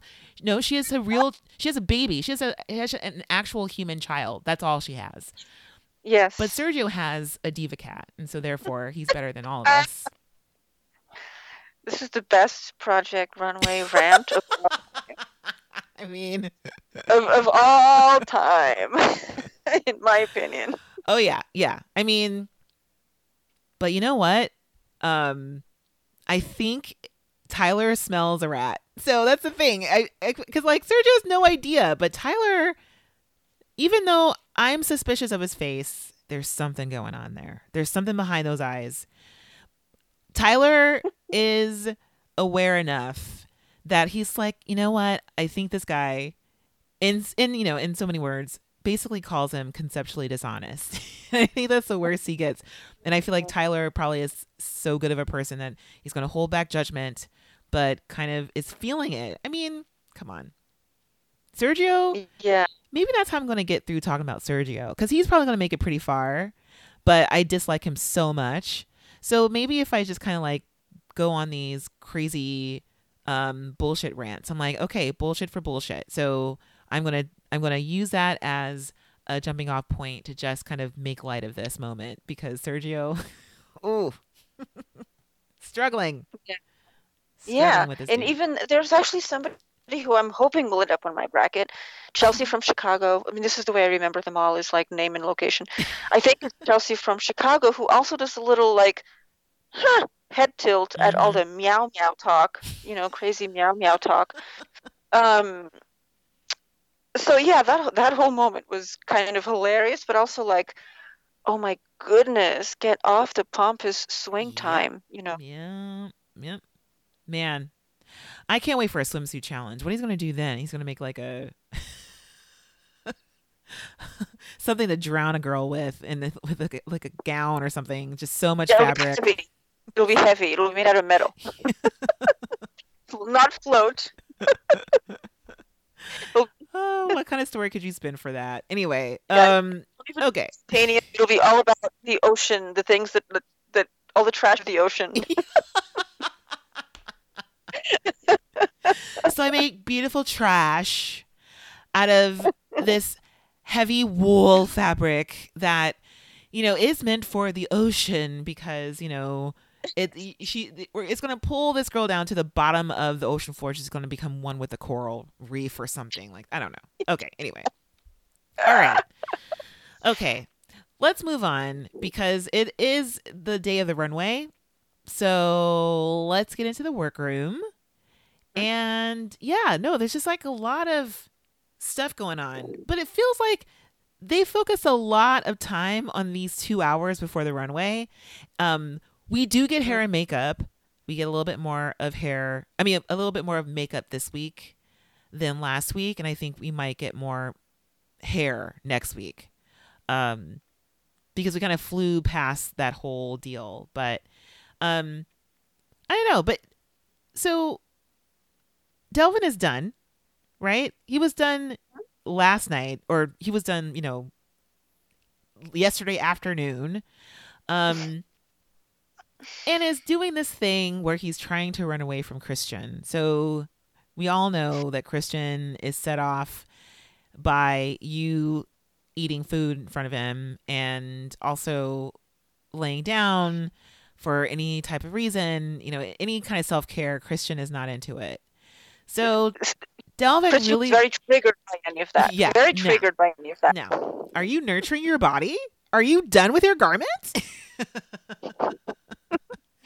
So Delvin probably wants to nurture his body by laying down on that chaise and eating some more Kudo bars, but he is instead playing kind of like hide and go seek around the other designers who are working their asses off. This was annoying to me, because it was played for funny on the show, but I'm just like, seriously, Delvin, I feel like you're running from Christian, but at the same time, you are flexing how finished you are in front of the other designers. Just rubbing everyone's nose into it. Everyone's harried and trying to snip things and tuck things and sew stuff at the very last minute. Nancy's still got her razor going. There's like, Dai Young is like dying young in front of your face, and you were running away from Christian Siriano. It's just like, yeah, and getting help from a lot of people also, which was wonderful to see. Oh, Dai Young, yes. Yeah. But not Delvin. No. Which I'm fine with, because honestly, she had a gigantic number of people helping her out at the very end, which is a beautiful thing. It was beautiful to see. Whatever, camaraderie. It's great. Well, it's so rare in the real world that when we see it on television, it's like, yes, more of that. I know. You know. I know. I don't know. I think that's really great. Anyway, so Christian does hunt down some problems. He does find something to snark about. He finds Victoria and her chartreuse samosa purse. And Yes. Holy crap. Victoria and this purse. I mean, I just thought it was the cutest thing. But she has figured out how to put it together with the challenge, and she somehow, I don't know if she painted this or planned ahead and found some chartreuse colored snakeskin piece of fabric as well. Yeah. Yeah. Anyway, there's a lot going on in these 2 hours before the runway. All right. Okay. Anything else before we head to the runway? No. All right. Let's get there. So, listeners, this is the time where you can click on the link in your show notes to get to our cheat sheet for this episode. And let's get to the runway. Okay. All right. So, we have everyone out there, and Carly kind of stomps from around the scrim. And okay, this is the thing. So far, I've been underwhelmed with everything Carly has been wearing, and that includes last season. I don't know how you feel about this, but we're in a print challenge, and she comes out wearing a black dress, an A-line kind of with little flounce on the bottom, but it's got like a bunch of like a macrame tie motif going on over a plunging neckline. It's fine. It's really great. I mean, I really liked it, but I didn't think about it in relationship to the print challenge, but I think that might be the best outfit Carly has ever worn. I actually went online and I spent some of my commuting time doing this. Instead of reading important news, I was actually searching online for Carly 2019 season 18 PR looks, and I couldn't find anything. I wanted to know who made those boots. Who made those boots? Because those boots with that the like torso top of the garment was a great styling choice. I mean, it was very matchy, but it's the matchy that I like. So well done, Carly. Love the outfit. Yeah, I was just super underwhelmed by it. But no taken. Yeah. No, it's not like wow. It was more subtle. Yeah, I agree. Because I was wondering if there's a little bit of it where she's like, is she a lion tamer? And with those kind of boots, like it would have looked great as an accessory to have a whip. But then it's like, do you really want to conjure whipping animals? I don't know. Not with this challenge. So I'm like, oh, where are the prints? Very well. It could have been a fox leather. I know exactly. What is that? I still don't know what that is. What is fox leather? I loved it. It just feels like an oxymoron. I don't know. Anyway. Okay. So let's get to the runway. I'm sorry. Have to announce the judges, because we do have our normies. We have Nina Garcia, Elaine Welteroth, Brandon Maxwell, and then guest Marnie Cinefonte wearing these amazing crazy boots. But also we have a little bit of some, fashion history from Carly, where she says, Coco Chanel says that fashion that doesn't hit the street is not fashion. So, which means this is another flash sale, meaning the winner will have their look manufactured by 19th Amendment and then sold on BravoTV.com. This is the second episode, and this is the second flash sale in a row. So apparently it's going well. So Nice. it's great. All right. Yeah. Okay. For real, runway time, for real. We start off with Tyler. And Tyler, again, inspired by origami and Japanese street fashion. And Tyler has instructed his model. So if you're not watching the runway, or if you haven't watched the show, so the model gets to the end of the runway, and then she does like a Street Fighter punch. To me, she looks like a Street Fighter character in this. She does a little punch, and that's because her entire outfit is just lined with that leopard print. There's leopard print under her armpits. There's leopard print under her shoulders, and you lift up the little little, I don't even know you would call them epaulets, but it's almost like cat ear epaulets on her shoulders, and there's probably like leopard print someplace else, like in the middle, like in her shoes or something where you can't see. I feel like Tyler just kind of went really crazy with these details. But what are your thoughts? It was okay, not my kind of thing, but it was okay. Yeah. I still think that is one instance where Tyler might have benefited from listening to Christian, had Tyler been able to listen through the sarcasm, or this. Yeah. Yeah. I mean, I totally agree, because it doesn't look as if he changed the placement of the print. So it's in the same spot where it was when Christian gave his critique, and it's just kind of like laid out there. It's draped, and most of the interest, I think, is in the shape of the pant, and not necessarily using the print in a very interesting way in particular. So yeah.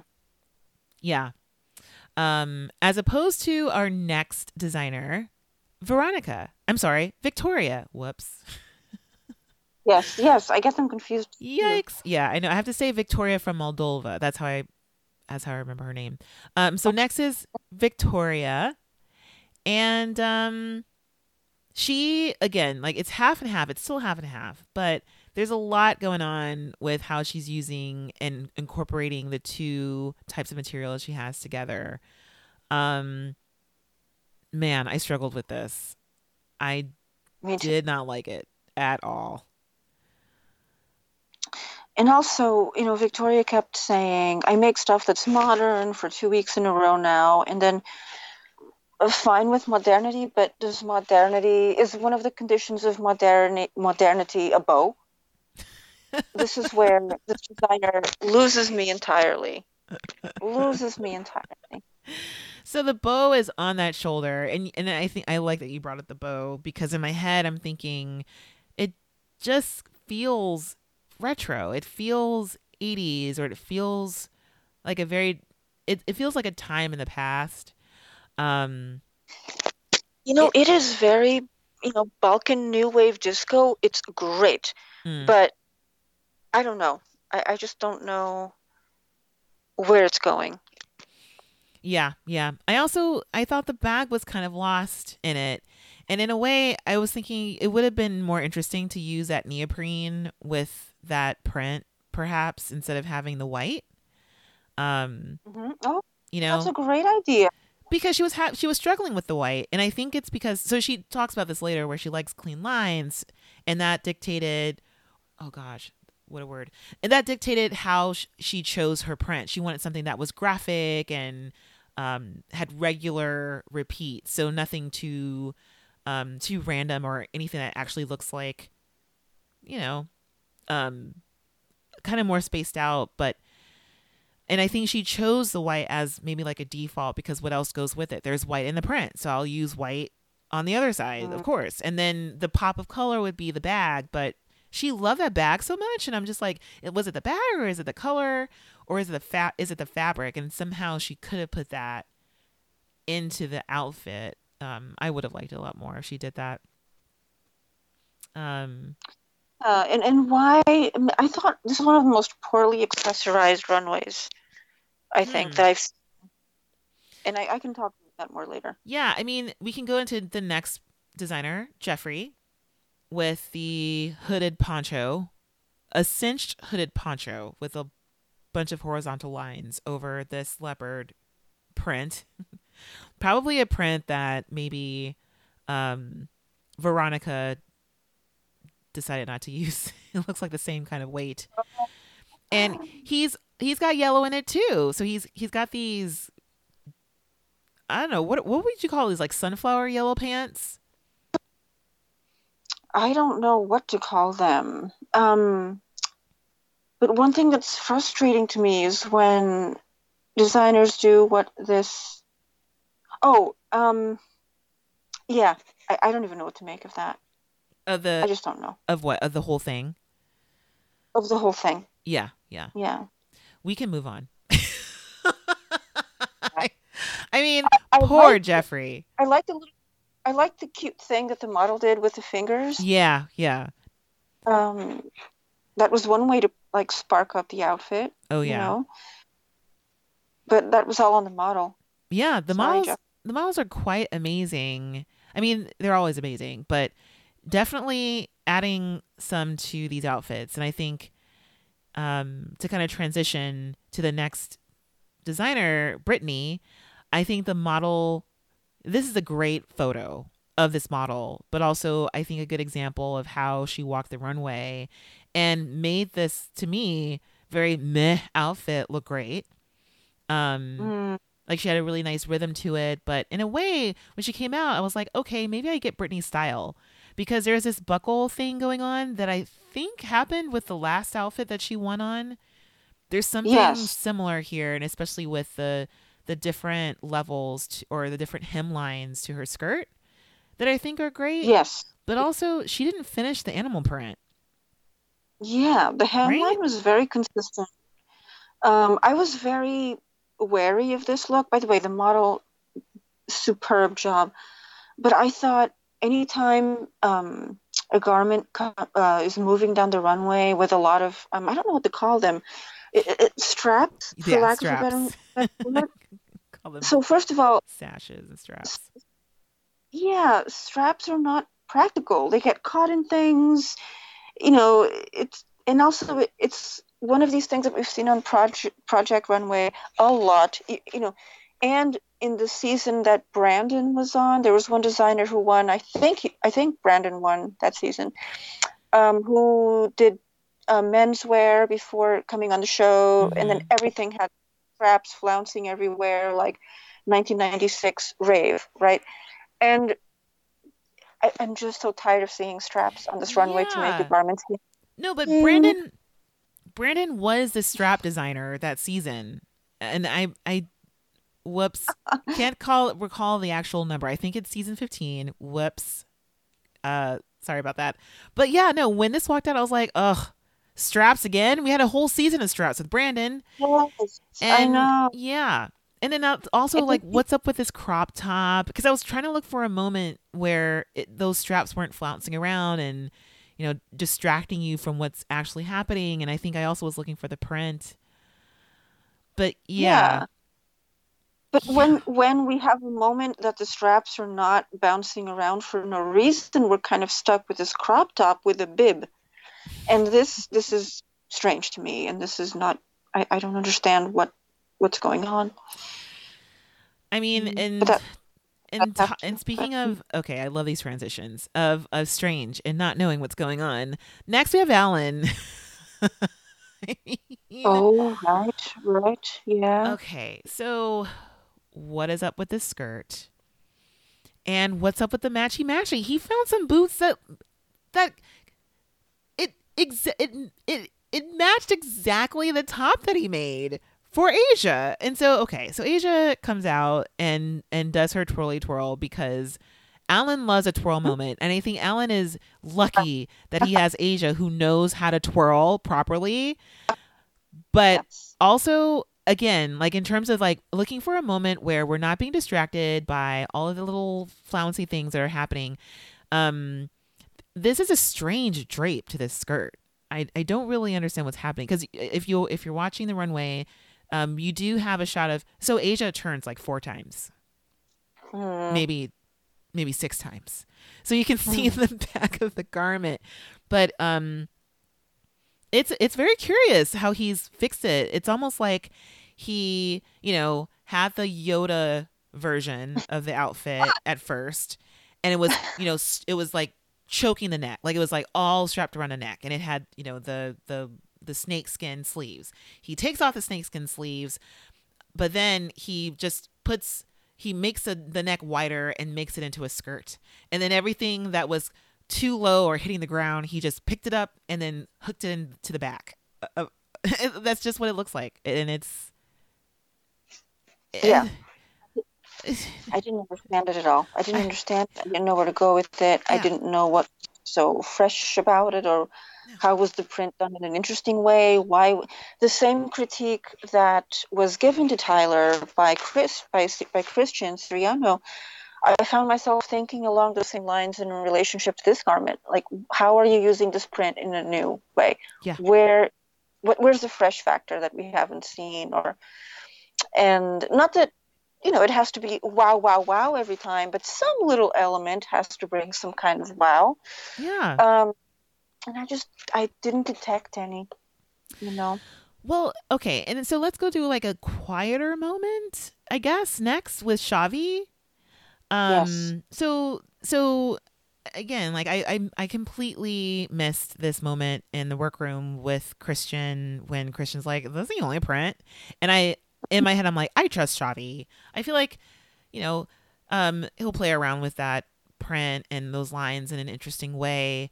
And I thought this dress was fine. It's just that you can't tell from the cheat sheet, but this model actually had a hard time walking down the runway. I shouldn't say that. She walked great.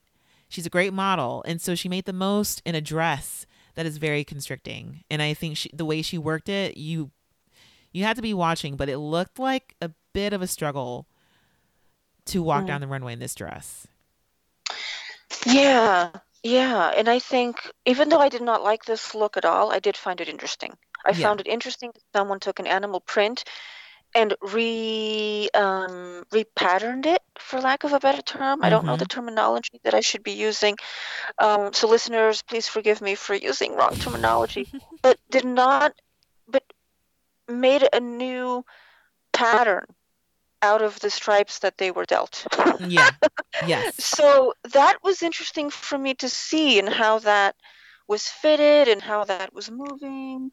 That, even though I didn't like it, I really enjoyed what happened. I agree. I mean, there's a lot going on, and again, like he used this graphic print, again, the same thing with, let's go back to Victoria, where her snakeskin is more, okay, let me see if I can zoom in there. It doesn't come off as a straight animal print. It comes off as like a fractal of an animal print. And so when it's that graphic, you have the leeway to kind of mess around with it. And that's just my bias towards print. I like prints that are mixed up together and that are put together in really interesting and confusing or surprising ways. I love that. And I think that's what he's doing here. He's just kind of playing around. The only thing I don't like is just what he's done with the neck area, because that's the most vertical. It's the most, straight up and down. Like it's a pretty straightforward kind of, neck choker type deal. And but it feels the most different from everything else. But yeah, no, I agree. Yeah, absolutely. And we know we've lived in a post Antwerp 7 time for about two decades, right? We have I don't know how to pronounce this Dutch name, but Belgian. Yeah. I think it's a Belgian name, Dries van Noten or something like that. Yeah. So that person love has, Dries. Me too. I mean, me too. And again, the matching of prints is amazing from that designer. Yes. It's fantastic from that designer. All you have to do is just go cruise on eBay for that designer. And even like the hand-me-downs are phenomenal, right? Why not? It's a great tip. Just see what I can afford. Well, even on eBay, they're very expensive. Oh, I've never had good luck, and I try. And So anyway, point being that we live in a time where there's a lot of sophisticated examples out there for print matching and making, and it's exciting. So Yeah. that's why I'm really excited for this challenge. All right. And so speaking of exciting, let's go into Melanie.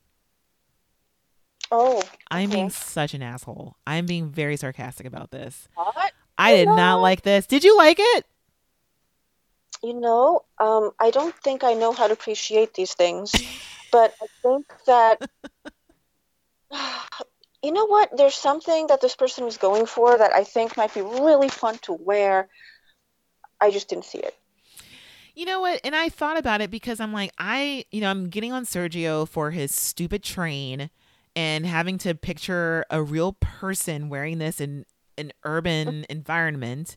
And if you can pull it off, you can pull this off.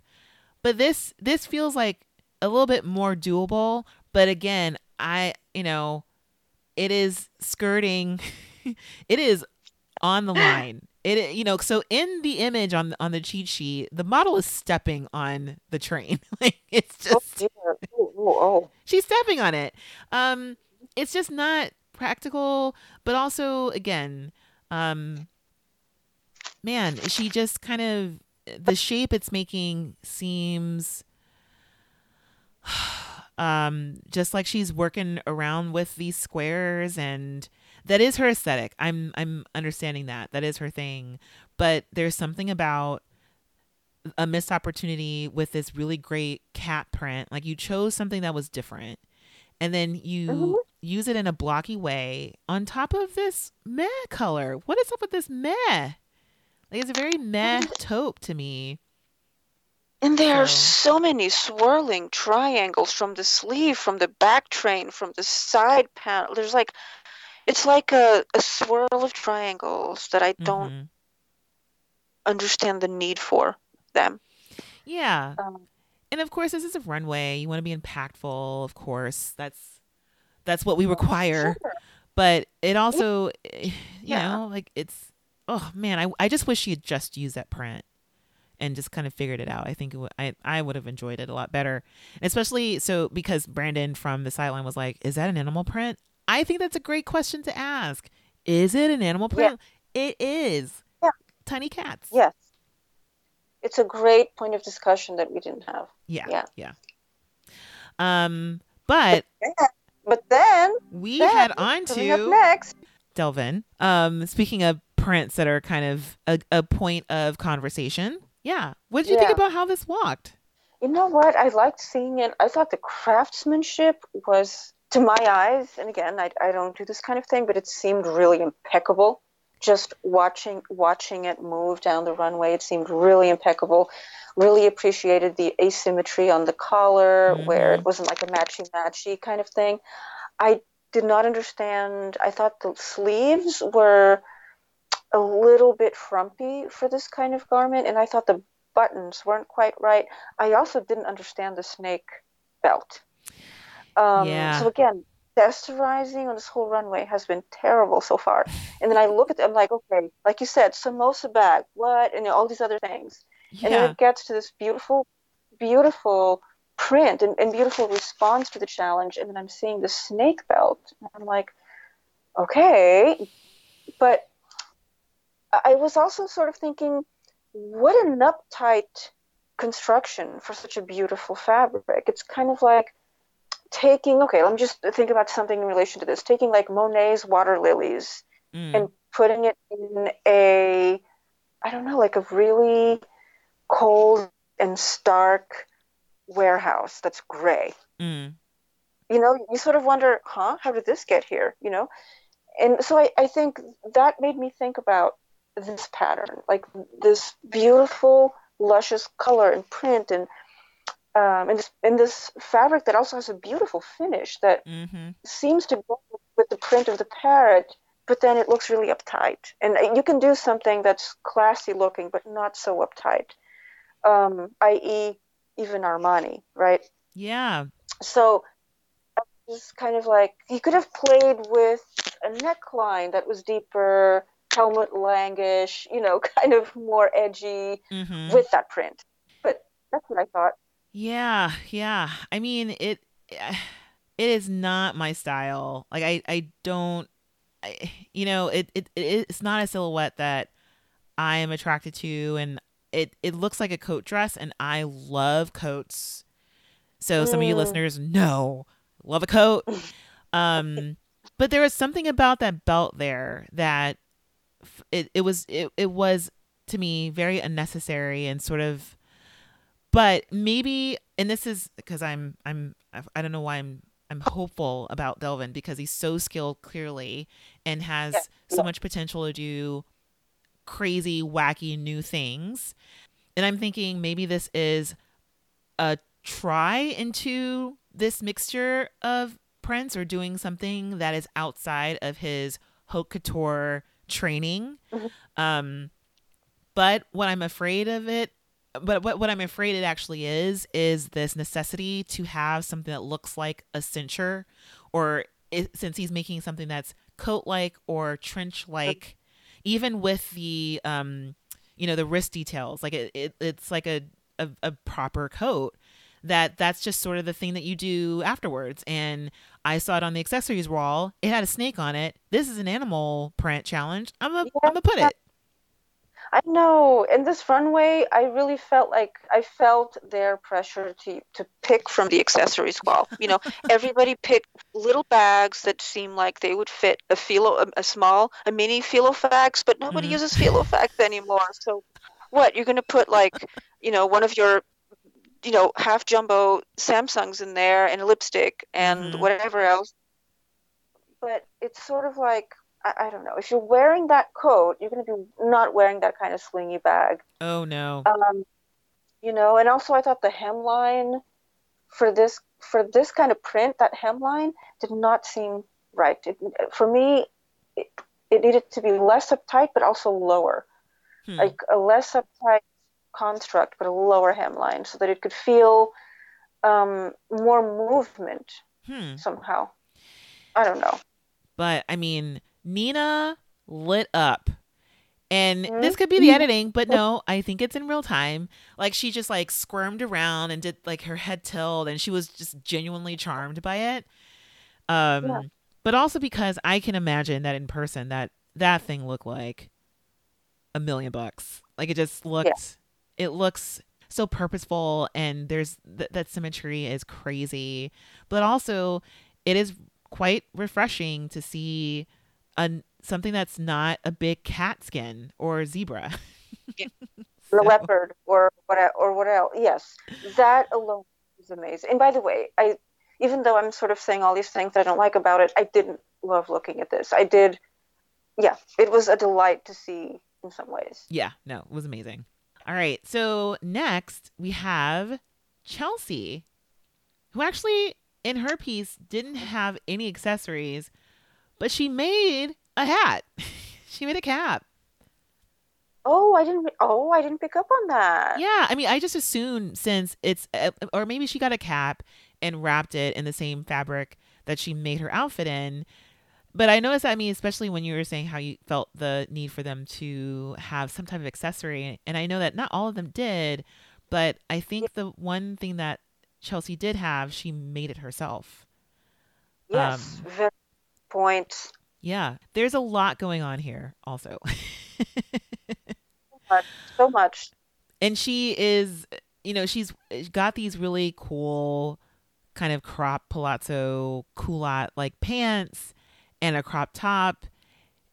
And I saw, so her model turns around and there are all these things happening on back. There's these little billowy, wavy details back there. And I kind of wish that she'd put them on the front.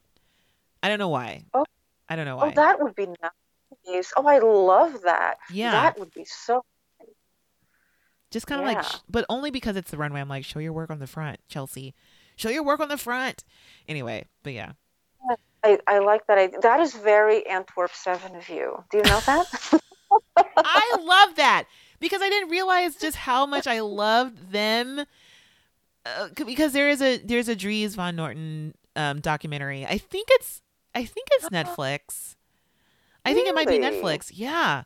And it's all about a run up to a bunch of runway shows and essentially about him trying to survive, I guess. But it's not as if his house is Sure. struggling, but it is about the pressures of always having to innovate and but him being a part of the Antwerp Seven. Listeners, if you have not seen this documentary, I highly recommend it. But I didn't know who he was before I watched the documentary, and then I saw it. And I'm like, I love all of these clothes. I love all these prints that you get to make and how thoughtful the shows are. But holy crapness, that's nice to hear. I'm very, very curious to see it because my understanding is that, I used to have to go to Fashion Week for a formal job, right? Mm-hmm. And my understanding is that those clothes are still handmade and they're very expensive because of it. Wow. And as much as I dislike high price points in everything, I also like craftsmanship, and I also like handmade things, and I also like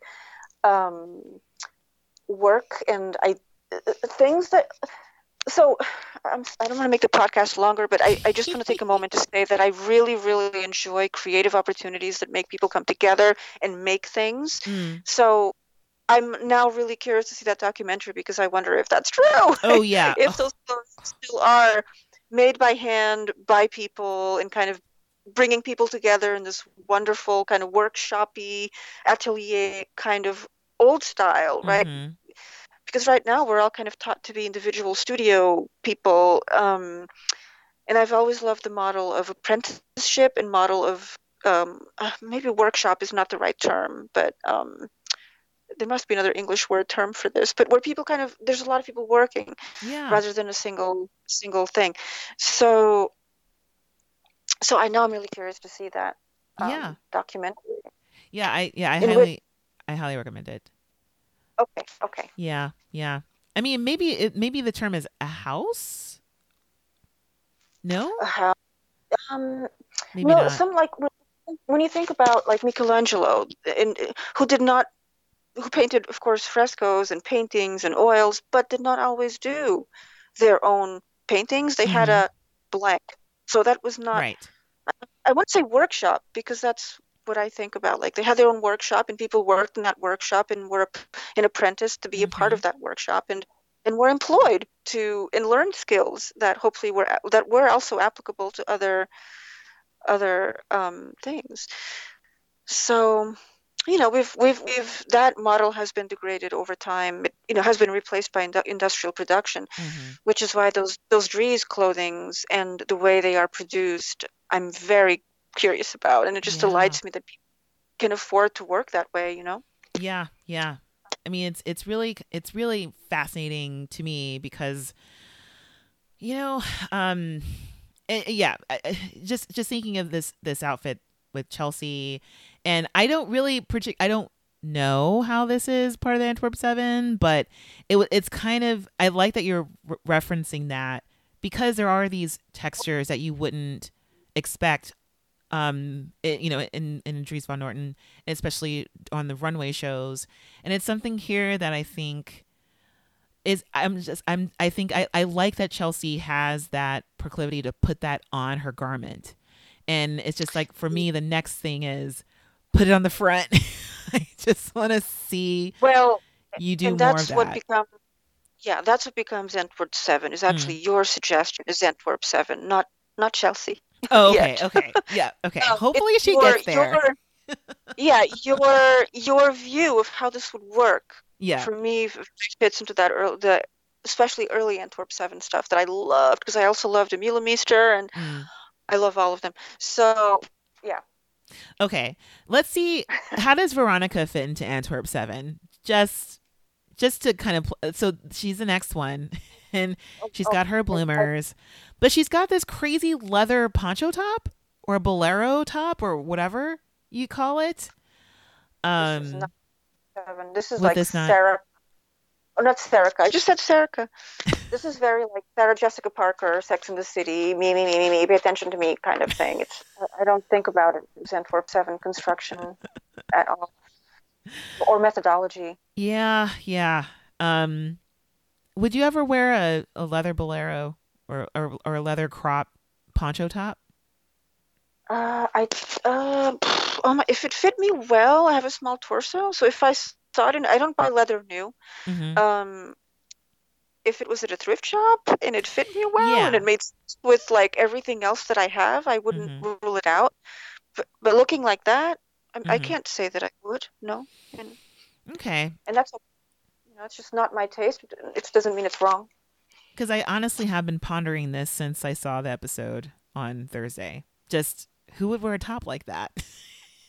And in leather, like what would that feel like? But also in the same kind of weather or environment where you would be wearing very soft, billowy chiffon bloomers and thinking, if it's hot enough where I'm wearing these bloomers or this jumper or this romper, would I also cover my top with something that is a black leather, heavy drape poncho crop top as well? It just felt, and then also, and again, it's a runway. So of course you can just tie a rando piece of leftover chiffon around your shoulder because you have 6 yards of it. So why not? But why? Yeah. Why? This whole outfit is why. And then would I wear high heel pumps, with this outfit as well? It's a very specialized moment going on here where it would have to be hot enough, but also not too hot and not too sunny. Yeah. And let me ask you, do you think this was an interesting take on a print? Absolutely not. Okay. Yeah. Yeah. Do you disagree? Do you agree? I agree with you. I also think, I don't know these things, but aren't there kind of aren't there, for lack of a better term, I'm going to use the dramatic word boudoir, aren't there boudoir garments that have this opacity of animal print already kind of everywhere we go, and all the cliches of femininity and whatever? Yes, you could go kind of crazy, and especially in mood. But it's interesting that she ended up on this very soft pink, peach, taupe kind of color, like like a meh, where it just kind of bleeds into itself. It just doesn't really work as an animal print. No. And she could have done something. Even in her talking head, so this is Veronica. In her talking head, she's wearing color. She's got these interesting prints. She likes to wear lightweight fabrics as well. But she had this one dress on that looked like she drew on it with a pen, like with a blue pen, with lines and everything. It looked really interesting. And so with this, I'm just like, definitely there is some. I'm pretty sure there was some tacky turquoise leopard print in there that she could have done something really interesting with. Yeah, yeah. If you're going to start with a gendered cliche and you don't begin with neon, then where do you go? I know. Where does one go? Yeah. What do you do with that? Challenge yourself. Man. Dream a little bigger. Dream a little bigger. Dream in color. Why don't you? All right. Speaking of dreaming big, we have Mr. Designing for the 45 and above who are also gigantic fans of Gone with the Wind, but also want a moment where maybe they can dance a little bit of flamenco in the middle of the day in Chicago. I don't know. Where is this going? As they street sweep at the same time. So it's actually a gift to humanity. It's actually an ecological gesture. You're actually cleaning. You're a cleaner-upper with this. It's like with all the fabric. You think you're very high class. You're what were they called? Very wealthy, but you clean the street as you walk as your gift to society. And you know what? It adds to the color of the dress. Like it is not lined underneath because it's going to be lined by the pollution of the world that you are trapping. All the CO2 is just going to. It's very contemporary. It's responsive to its environment. The train is big enough. It's big enough for the ozone layer. That's how he figured out his dimensions. He measured the ozone layer. Or the hole in the ozone, and like, you know what? That's how big this train's going to be, because she's literally saving the world. Um, Yes. Yes. man, I What's up with this? what, What was up with this, Sergio? to be positive about it, it probably was super fun to wear. That model looked like she was having a good time walking down that runway. I don't know. I mean, for people, okay, so I am quite um I'm not a fan of ruffles. I'm and then there's ruffles in leopard print. And then Hmm. there's ruffles in leopard print in a V shape. And then there's ruffles in a leopard print in a V shape situated kind of above where, I don't know, in sort of, an area of reproductive organs, right? So I'm not sure that looking at this person, I don't know. Let's just say that I don't want to make any presumptions about this person, but let's just say that uh, ruffles and ideas of femininity are very tiresome. Ruffles near where a person's vulva might be, Hmm. very tiresome. Very tiresome, So, But but my question also was, would you really put Billy Porter in this? And I don't think that even Billy Porter would have issues with this.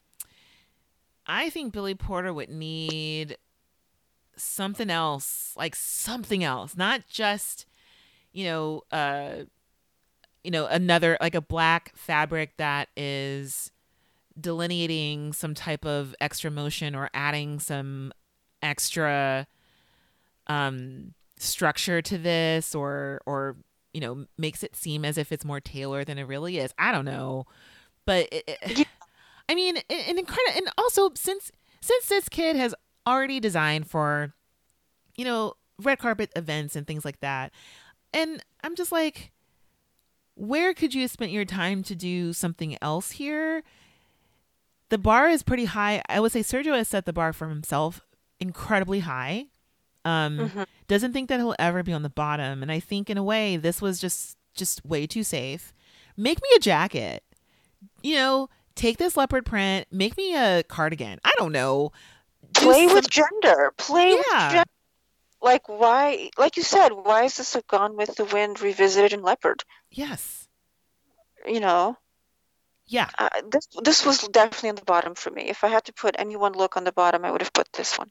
Yeah. I mean, it's just a dumb outfit for an urban chic idea. The best thing about it is that there are pockets. That's the only practical thing about this. Yeah, but I don't like the attitude of Sergio because I think they said something like, I put in 10 times more work than anybody else. And it's sort of like, well, so what if it looks like that? I I don't know. know. Ugh. Anyway, I have nothing else to say about this. Yeah. Okay, let's move on. Next we have Dayoung, and Oh, I love that. okay, I did not like this. I thought okay, again, I think the best thing about it was the back. I really liked the back part where there's this little bit of a relief going on, and it also kind of vaguely seemed like a traditional Korean, like something you would see at like a wedding or a baby shower from the back. And so I thought that was so beautiful, but I wanted something else happening in the front other than this sash. But I get it. She had a day and she was going for Yeah. something. But what were your thoughts since you loved it? Well, yeah, I thought the back was traditional. I really liked the front. I don't know how the neckline works in the front with those sleeves, Hmm. and where I don't know, this is kind of an extension of things that I used to do, but sometimes I like things that kind of really obscure my figure or Hmm. and this just seemed like a fun thing to do that in. Hmm. Just something bulky but still stylish, big but not too big. And I actually liked how Dayoung played with the pattern, and is this considered color blocking or pattern blocking? I don't know. Yeah. But between solid and pattern, it was really nice. I liked it. And I did like how she incorporated traditional elements, and it felt very. I mean, I don't. Okay, it just felt nice. It just felt good. It felt like something that a very hipster soul, adult who works in the entertainment industry might wear down the street. And that was good. Yeah, I mean, I can definitely see this. I think there's something. I actually did not like the blocking, and I didn't like the use of the blue fabric. There's something about that color that it was. I think it's probably the contrast. It was too much of a contrast for me. But I liked the back. Like, I really liked the back so much. Yeah, beautiful. The back is really beautiful. I don't think it was the most exciting outfit that this designer will make. No, but no. I just liked it. I think on the runway where nothing else was understood to me, this felt like something that I understood. So I think maybe I'm liking it more because of that. Maybe. Who knows? Well, let's move on to Marquise, who's up next. Yes. So, I mean, this came out, and again, all I could think about was like, you wore that shirt yesterday. But also, so happy to see print used. It's a print challenge. And I think he gave himself an actual challenge of how to fabricate this with at least 2 different things.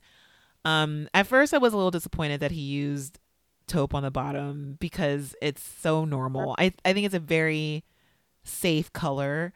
It's a safe neutral. And so if we're talking about animal prints being the new neutral, like I kind of wanted him to continue all the prints down. But I understand you need a moment to rest, whatever. But I love prints, and I would have loved that short thing to have also been in these prints. Like, figure it out. Like, how do you do it? How do you make it? Don't let it be solid. Don't go solid. Let's keep the moment going. I just thought it was so fun. I want it to continue throughout the whole outfit.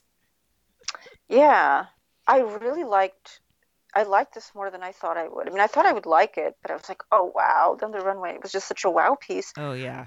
But I did think, I was like, okay, there's something wrong, and again, goes back to accessorizing.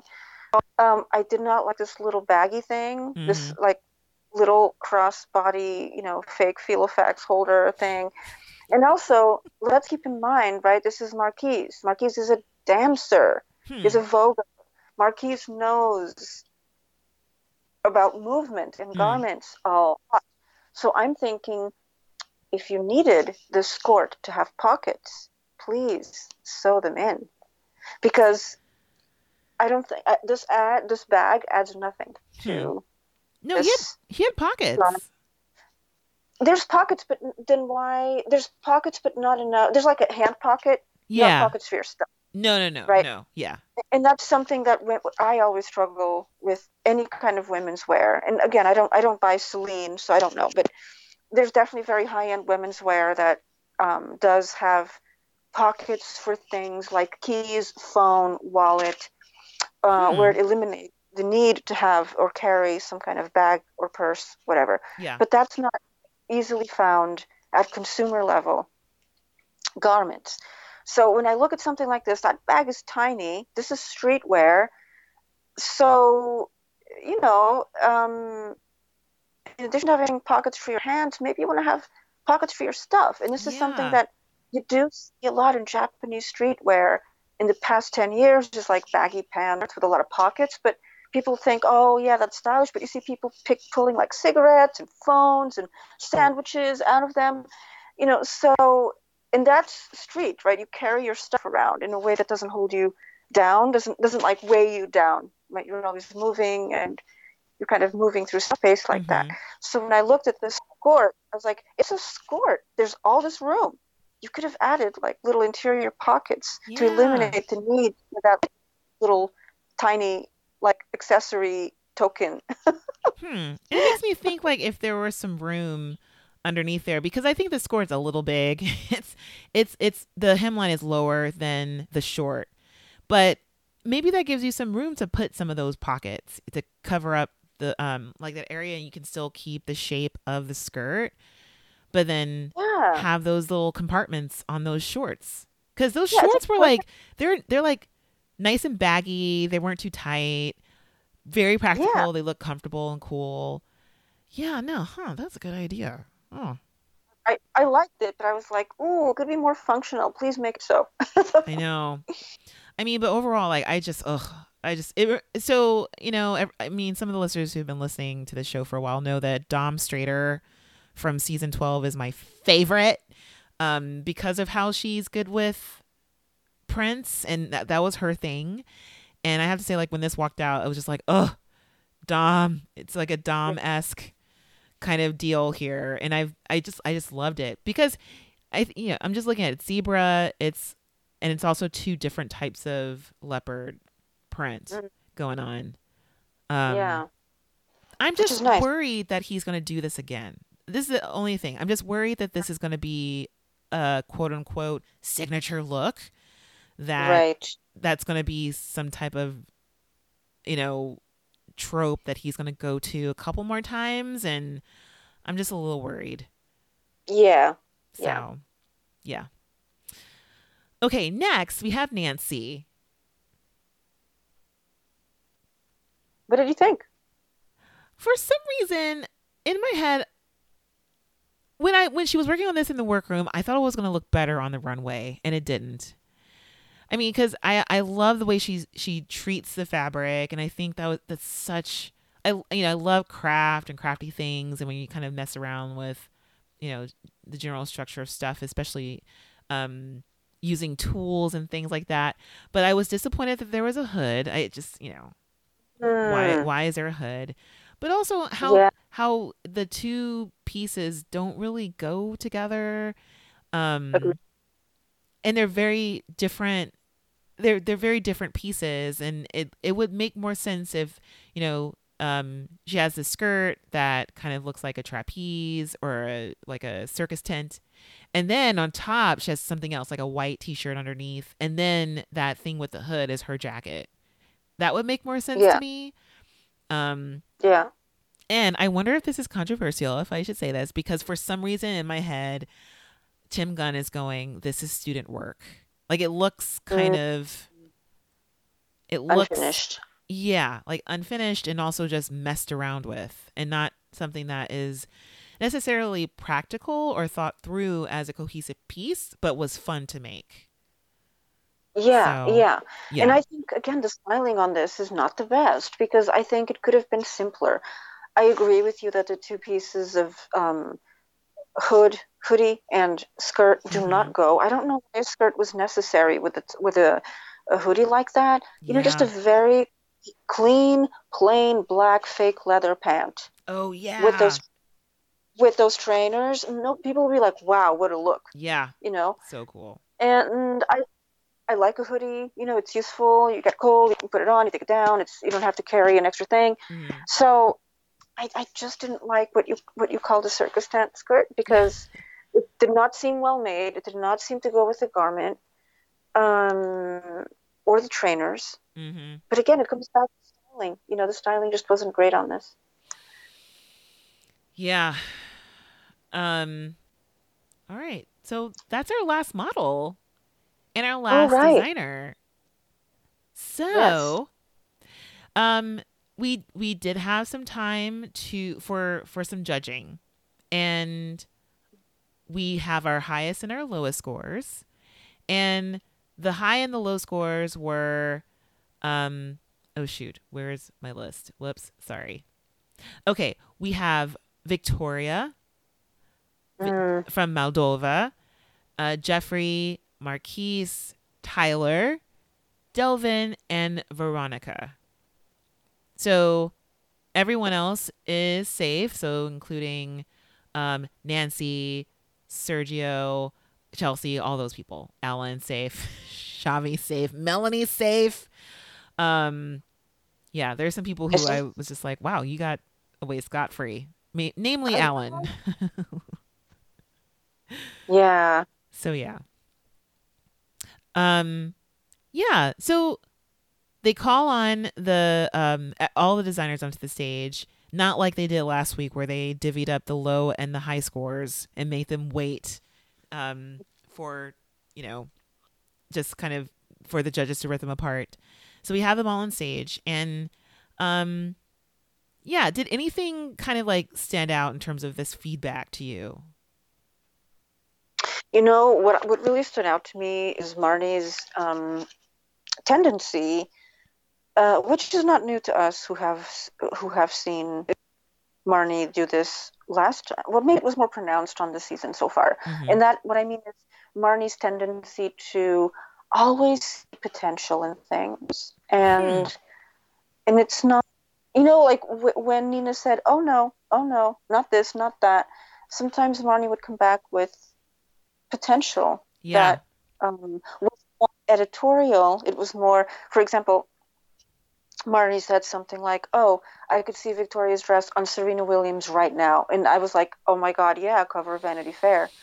Yeah. As much as I dislike that bow, I could see that, because that bow, oh God, people, please forgive me for saying this, but it's the kind of datedness. It makes it look dated enough and modern enough that something like Vanity Fair would want to put it on the cover. But I think Victoria, although would be delighted with that, is probably aiming for a more Vogue Italia type of modernity, right?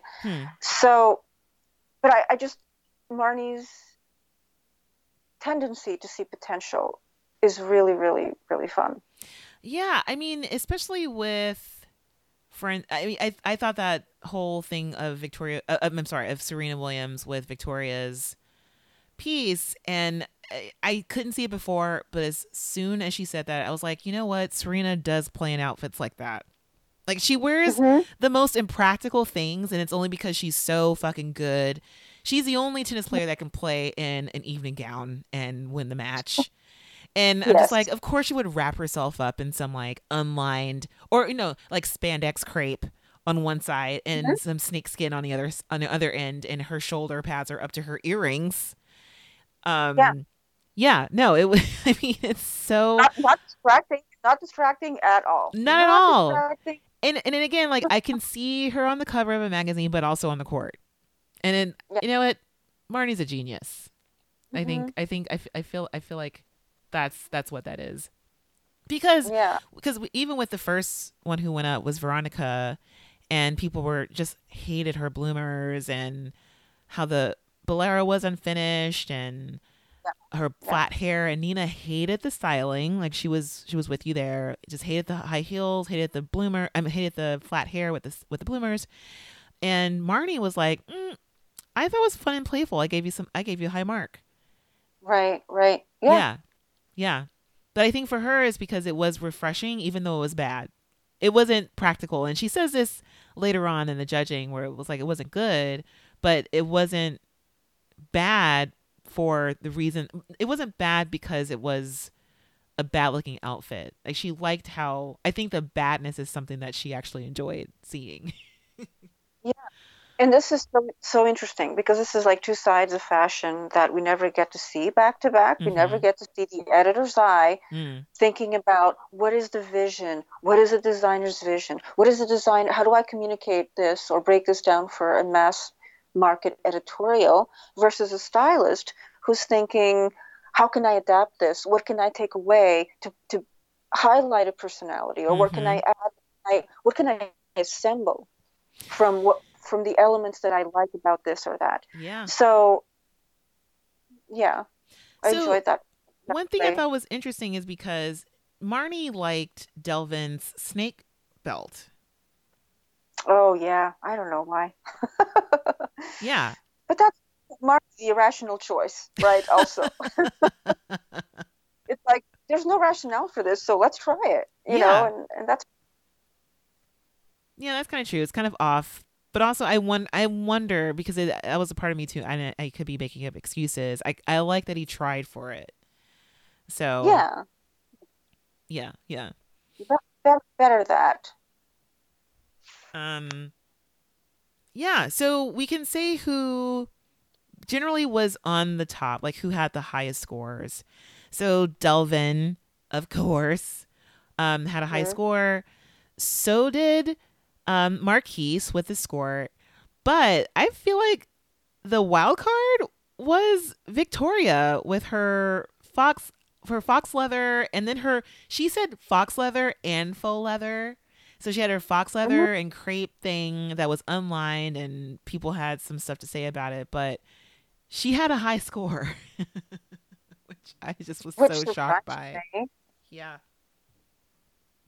How? But I think a lot of it probably was because Marnie gave her such a high score. I think it was Marnie's favorite, or one of her favorites, I would say. Yeah, and then on the bottom we have, poor Veronica. We also have Jeffrey on the bottom, and then someone who I was also on the fence about was Tyler, with the origami street or Japanese urban street inspiration. Yeah. So yeah. Anything about these on the bottom that we haven't said before, or that we haven't mentioned in terms of their feedback? Yeah. I think they're all up to here. Yeah. Yeah. So during the judging, they're able to winnow down the lowest two and the highest two. So what they've been doing in the judging, which I love, is that they're like, okay, so, for all of them, they kind of liked the, I would say the novelty of Victoria, but Victoria was not in the running to win. So it was essentially between Marquise and Delvin, which I think was just kind of above and beyond. Of course it's going to be those two.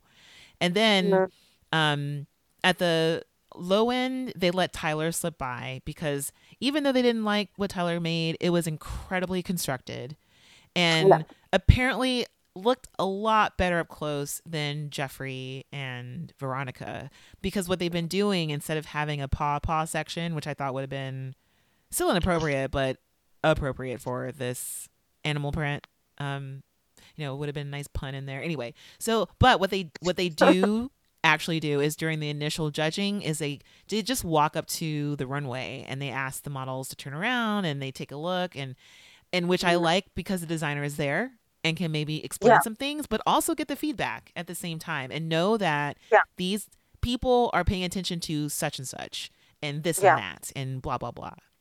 So anyway, absolutely. Yeah, I like that better. All right, so Patricia.